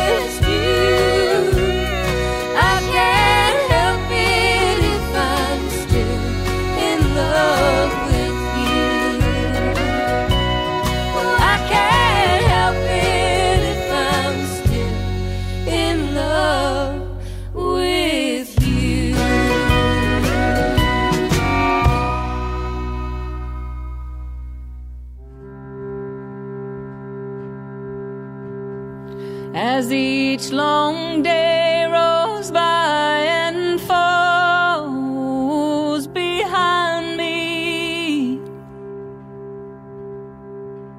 In the lonely night there's a peacefulness I found. Though I'm weary even then, when I rush to start again, there'll be a diamond in my crown. I have wasted all that life has laid before me. I have watched as all the green fields turn to brown, but I shall not disavow all these ties that burn me now. There'll be a diamond in my crown, shining down someday, I know, brighter than all the streets of gold. When the burdens that I carry, I will lay down, and the sorrows I have known, I see them all overthrown. There'll be a diamond in my crown. Then the closer I will be to my sweetest victory, there'll be a diamond in my crown.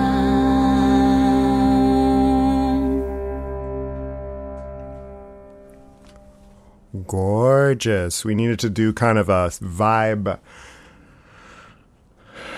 a clearing of the vibe. I'm saging this podcast right now of just like, ooh, bad juju. I don't want you guys to think that I'm just sort of laughing at death over here. I do oftentimes laugh in the face of death. No, that it's like my morbid laughter is more just at the absurdity of the like level of the depths of depravity and despair that we as a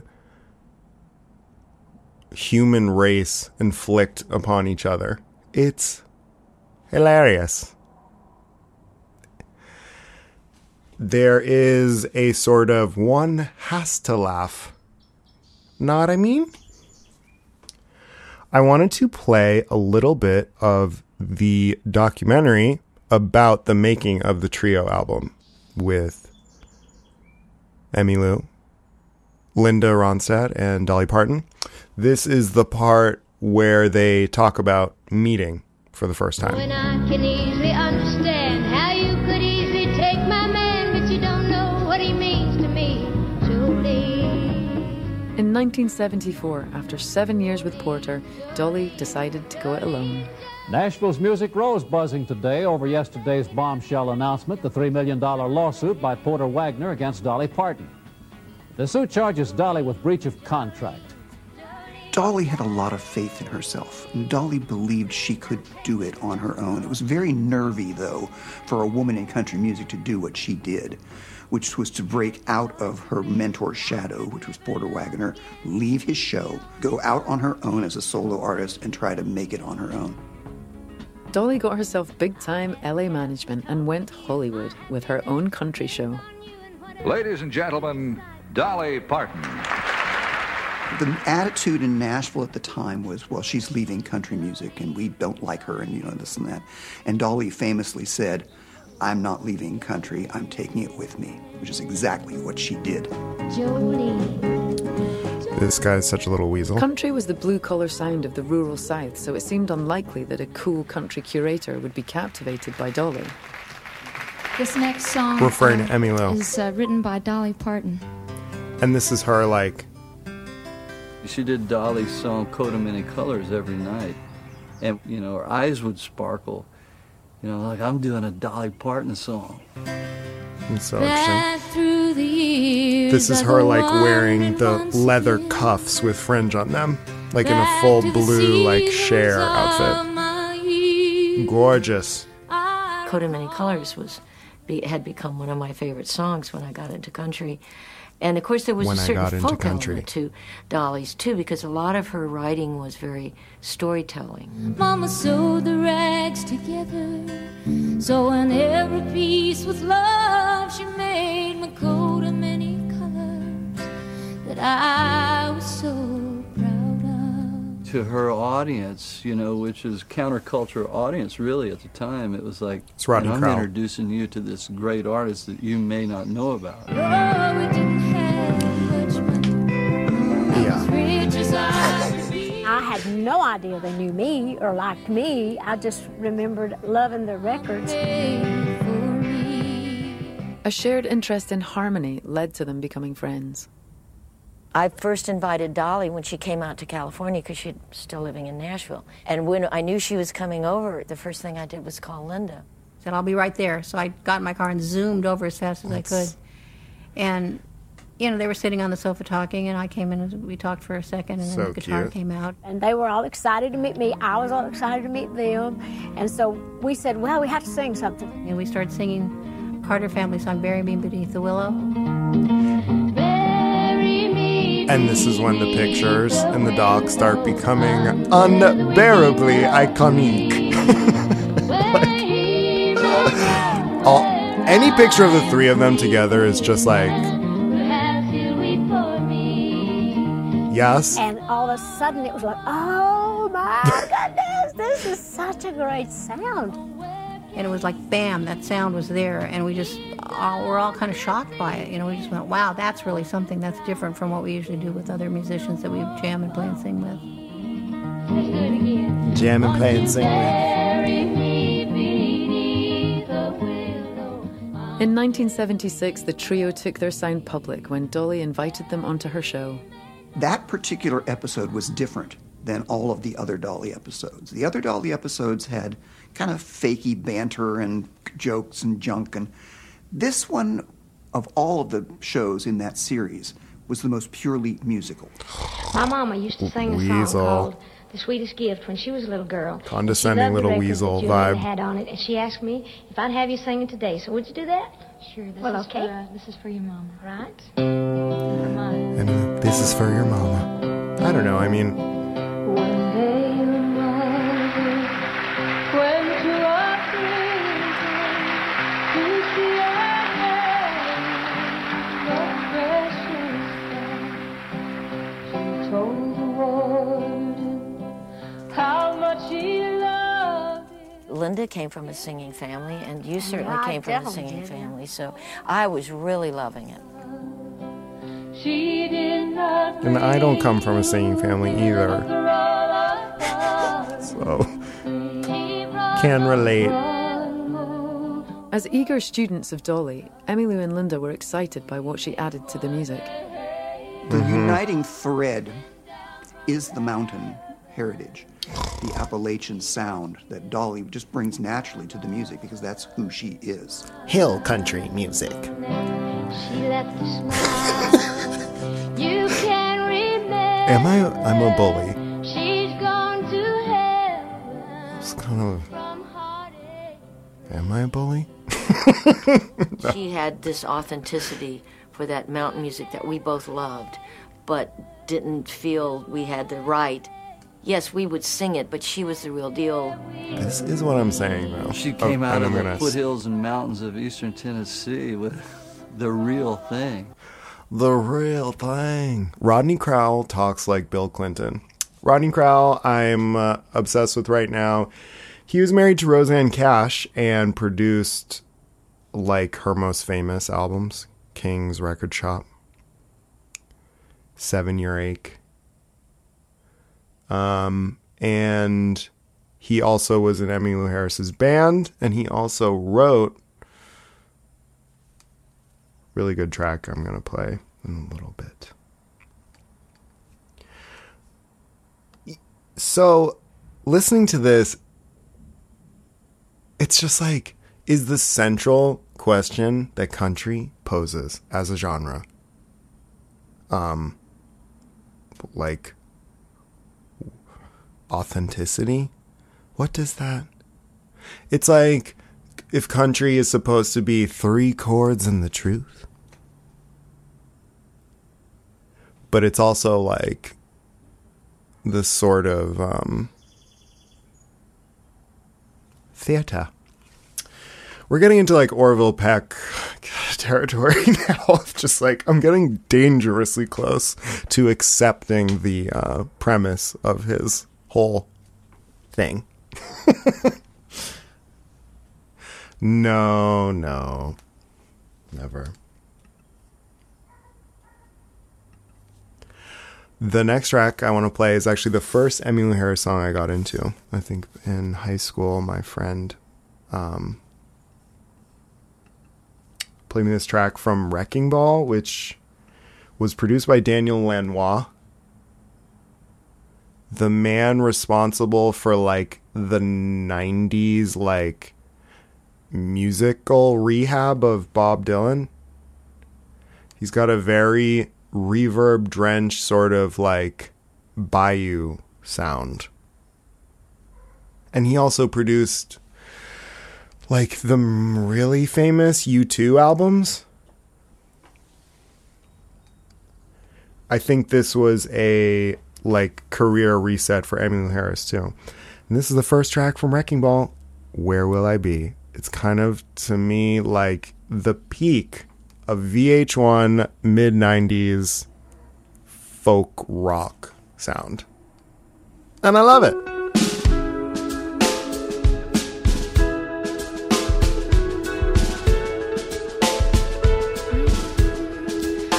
All the streets are crowded, and there's glass everywhere, and a baby stares out with a motherless eyes, and the long-run beauty on fields of war, traveling women to the poet's core.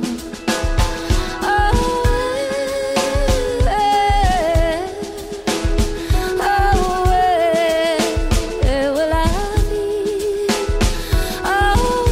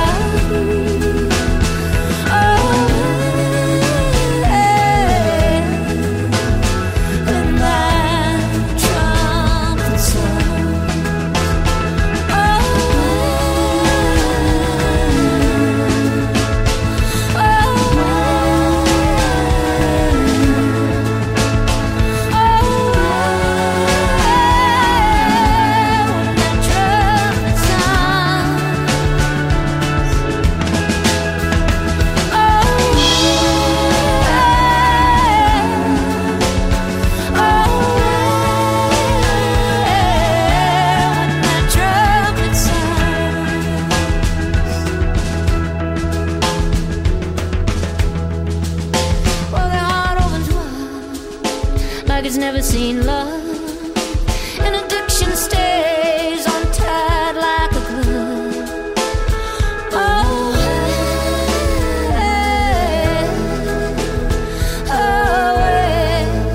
where will I be? Those drums? The weight of those drums.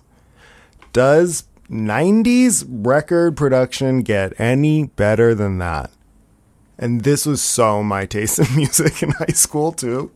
Super serious indie women.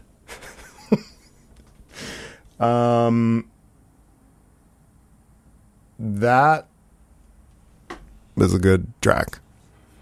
What was I gonna say?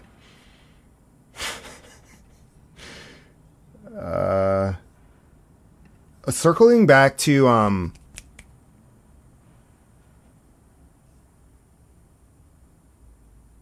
Will Always Love You being the best song of all time.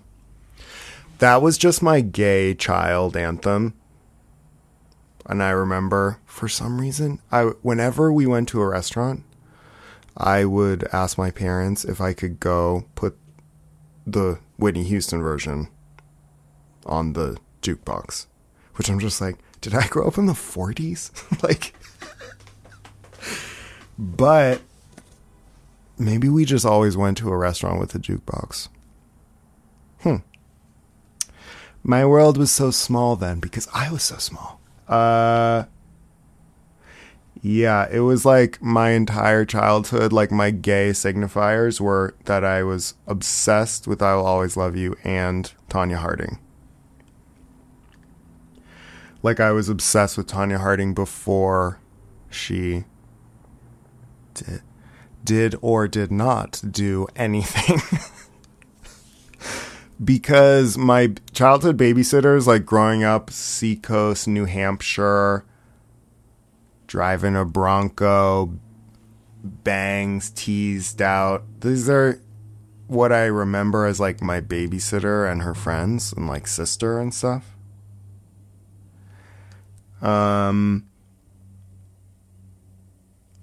Riding in my babysitter's Bronco, like standing Tonya Harding. And so like when the shit hit the fan with Tonya, you know, as a fan, just being like, well, like innocent until that was my first taste of knowing that you're innocent until proven guilty.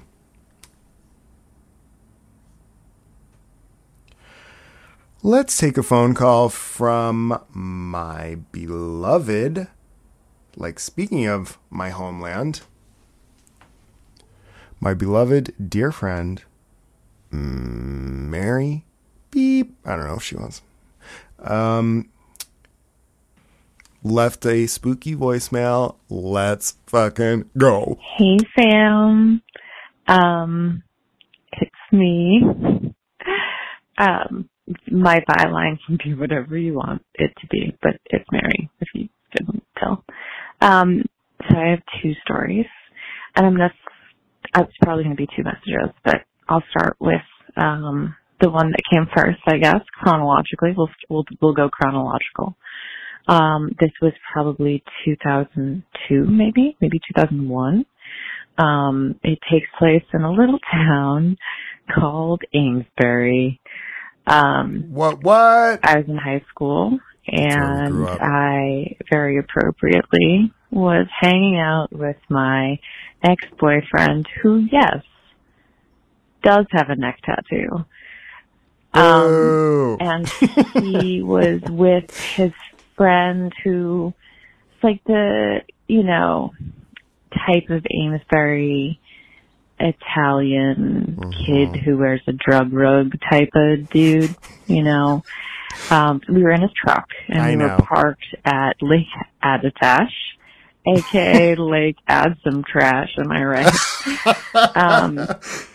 So yeah, we were in the car, we were sitting in Lake Adatash, and they were talking, it was me, Miranda, and then they were in the front. And they were talking about this UFO that everybody at the lake, that like lives at the lake, would see all the time. Huh. And we were like, yeah, sure, whatever. Like, you guys are obviously insane. And like, no sooner had we said it than we see these lights across the lake sort of like rise up into the air. And it was like a disc of light, and it rose up into the air directly across the lake and just kind of rotated as it moved across the lake. And it got a little bit higher, but not by too much, as it kind of traversed the lake. It was really hard to see how big it was, but it was just like a spinning disc of light that just flew over the lake and then over the truck. And it was like a known thing. If you lived on the lake, like, you know, super lame druggies with very bad white kid dreads would see it, but so would, you know, super lame Republican dads. Wow. Like, it was like a known thing to see this disc of light. And they were like, oh yeah, when it gets like kind of further over the lake, it speeds up and gets really high. And it did. It like sped up super fast and got really high and just like took off. And I remember like, that's it. Mary, you saw a flying saucer? You saw a flying saucer? Mary never told me she's fucking seen a flying saucer at Lake Attitash. And it's always just like, I took a hit of DMT and then I saw this.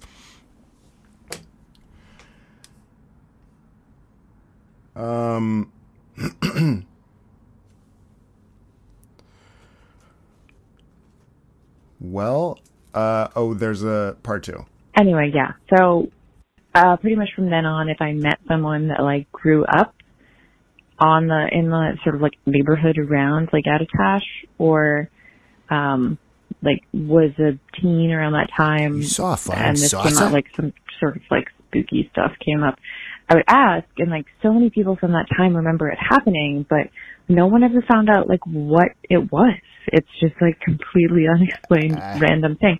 Like, I know what it was. Now it's obvious. It would be like a drone or whatever, like a you know, RV type, not like RC type thing, right? But like it was like 2001, and that it was just so that weird. Is the and thing. also like there was nothing on that side of the lake where it was coming from. So, but anyway. And then the second one, I'm kind of like hemming and hawing if I should tell the story of how my house is a murder house, or how I, like convened and got ice cream with a murderer. Yes.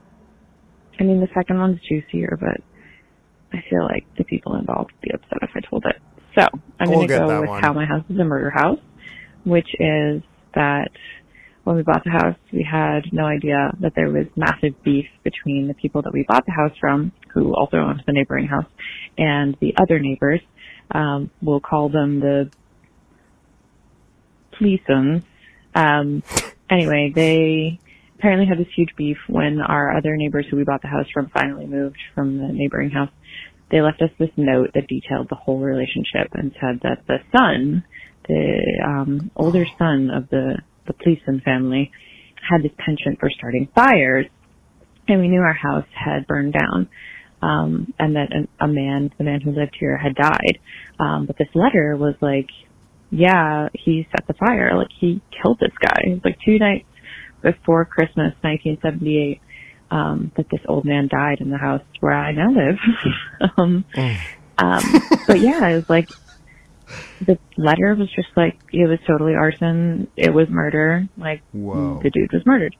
And I was like, that seems insane. So I went to newspaperarchives.org, newspapers.com, finding information, and I find out that yep, they investigated the fire, but I couldn't find any findings on it. And then I started talking to people in the neighborhood who lived there, and it's like an open secret. It's like, yeah, Like, he set the fire. And the creepy part for me, I think, is that in the newspaper articles I found, it was like he went in, this boy that like allegedly set this fire, or open secret set this fire, he tried to enter the home to save the man. Whoa. And that's where the voicemail cuts off. Cliffhanger boots. We gotta get Mary on the show. Also, literally, I have a pot of water boiling that's been slowly coming to a boil while you were telling that story. Cinema verite at its finest. There is only one song we can play after that story. This morning is Monday. Where are you now? Teasing my memory, teaching me how to lay low when I don't want to. Well, love is elusive, this I know now.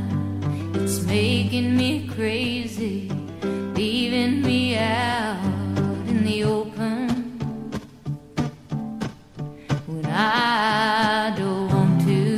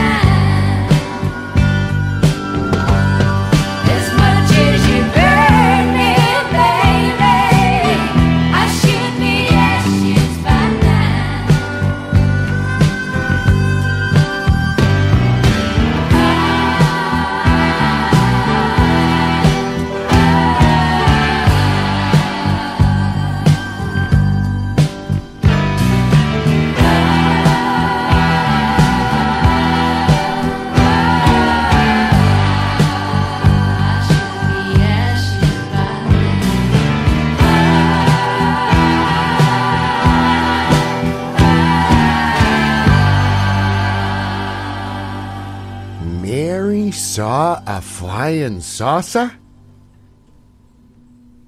Let me get this straight. Mary saw a flying saucer?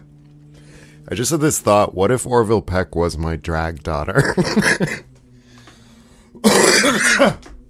What if me and Orville Peck did a All About Eve?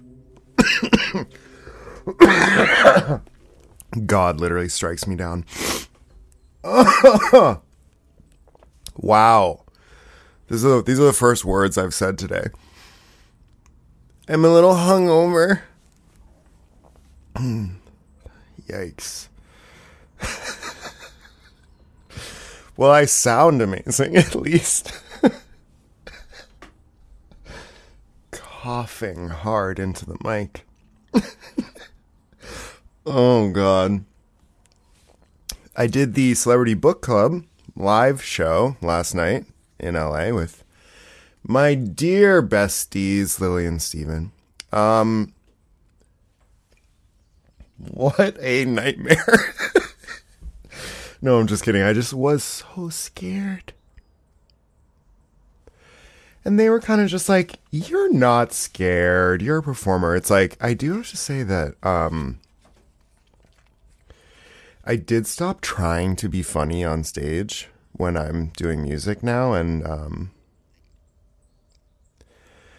that has been freeing. Because I used to try and toss in a little joke here and there, and then I always just get... I like to be prepared, and for comedy, it's like, you cannot really prepare. Or you can, but you can't. So, I get to the Virgil last night, which I've never been to, but from my years of DJing for the John Early comedy show here, I have more than a passing familiarity with the LA comedy world, but never been to the Virgil. I walked in, the crowd stuffed to the... Lily and Steven went to the audience store and bought the whole place. It was like packed audience when I got there 35 minutes before the show. Everyone seated. Like stuffed. And I walked in the room and I was literally like, I'm gonna like run away in a moment of horrifying fear. Like, of just like, and when I went on the stage to talk to them, I was like shaking.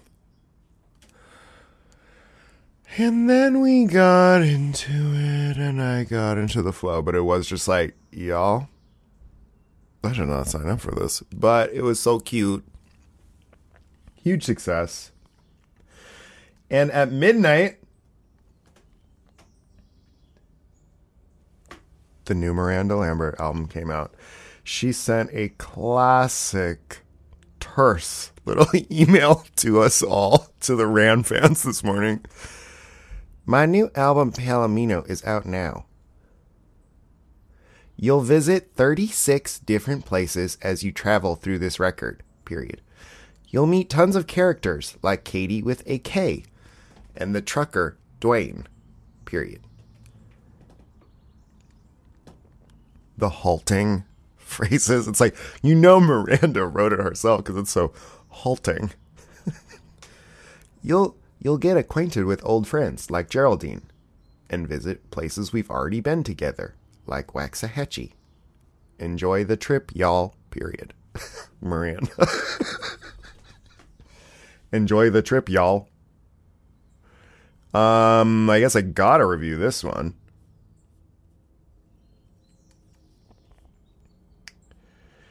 Strike while the iron's hot. This has been such a fun episode. I'm gonna call it now. I think we just passed our classic 2.5 hour mark. I have more spooky calls. And I'm going to get Mary on the phone for the next episode so we can talk about that friggin' flying saucer she saw.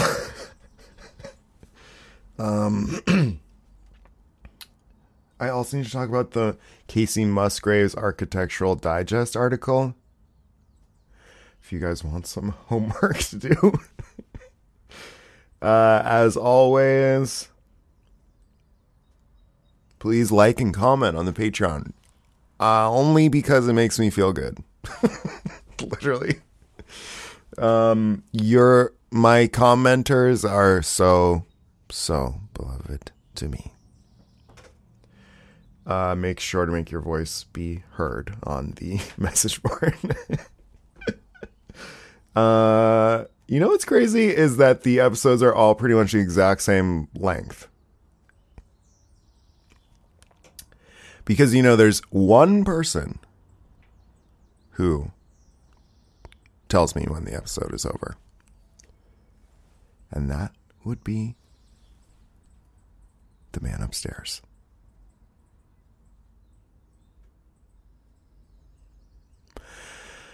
This last song, I could not stop listening to these past few weeks. As Mr. Willie Nelson himself says, this song is written by Rodney Crowell.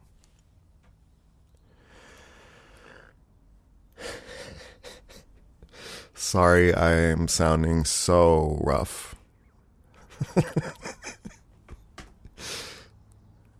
As we part. I do hope you will enjoy this track as much as I have.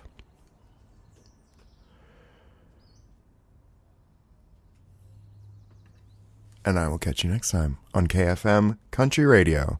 This is Willie Nelson featuring Emmylou Harris on background vocals live at Harrah's Casino, 1978, Las Vegas. The crowd is rowdy as hell. That kind of 70s style of drunk that you just don't see anymore. Oh, there's another one of those damn engines again. It's really boiling my blood. It's a beautiful song, though. If only these damn motor engines weren't ruining my radio show. No, beautiful track by Rodney Crowell, Till I Gain Control Again.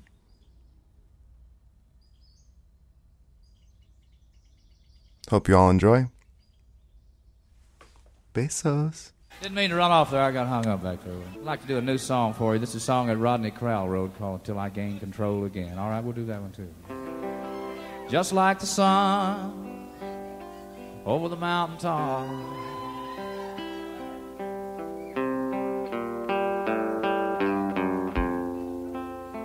you know I'll always come again.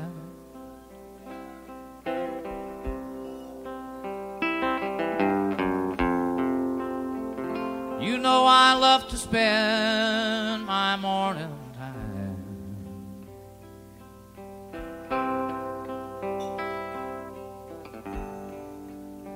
like sunlight dancing on your skin.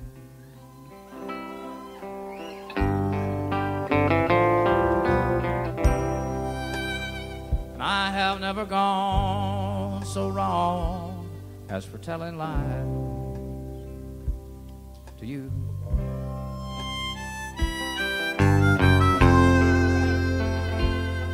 What you've seen is what I've been.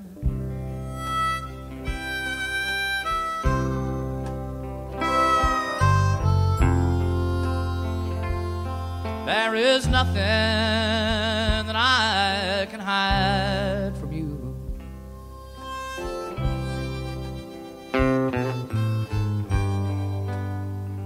You see me better than I can.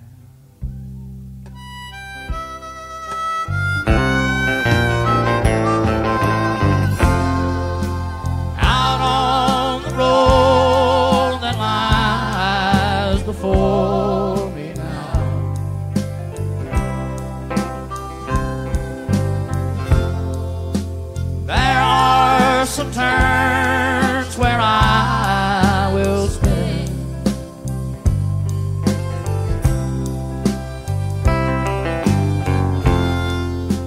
I only hope that you will hold me now.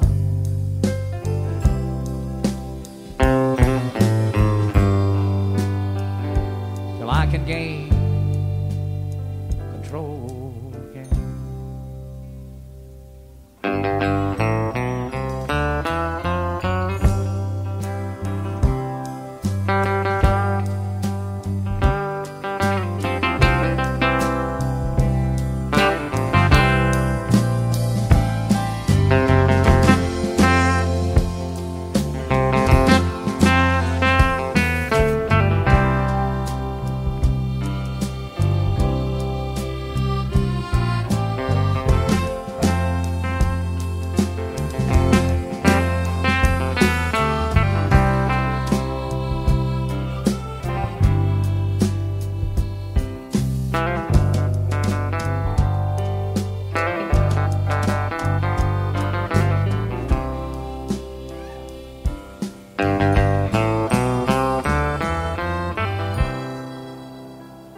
Just like a lighthouse, you must stand alone.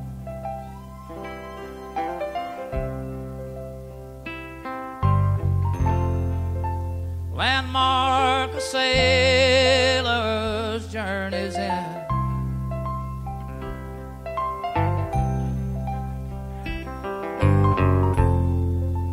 No matter what sea that I've been sailing on,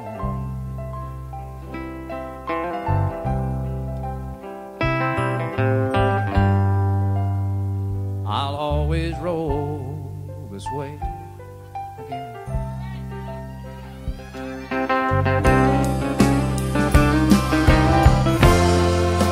Out on the road that lies before me.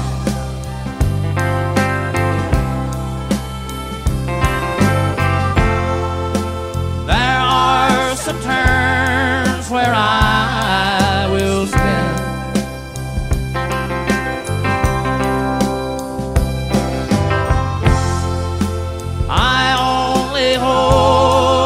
You will hold me down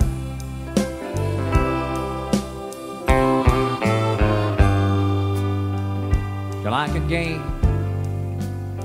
control again.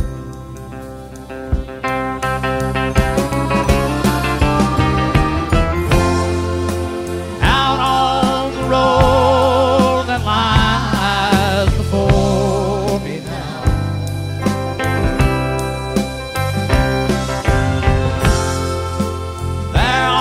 some turns where I will spin.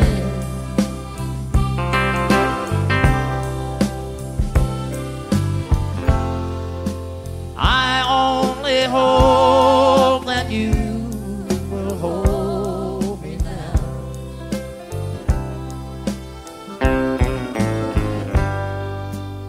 till I can gain control again.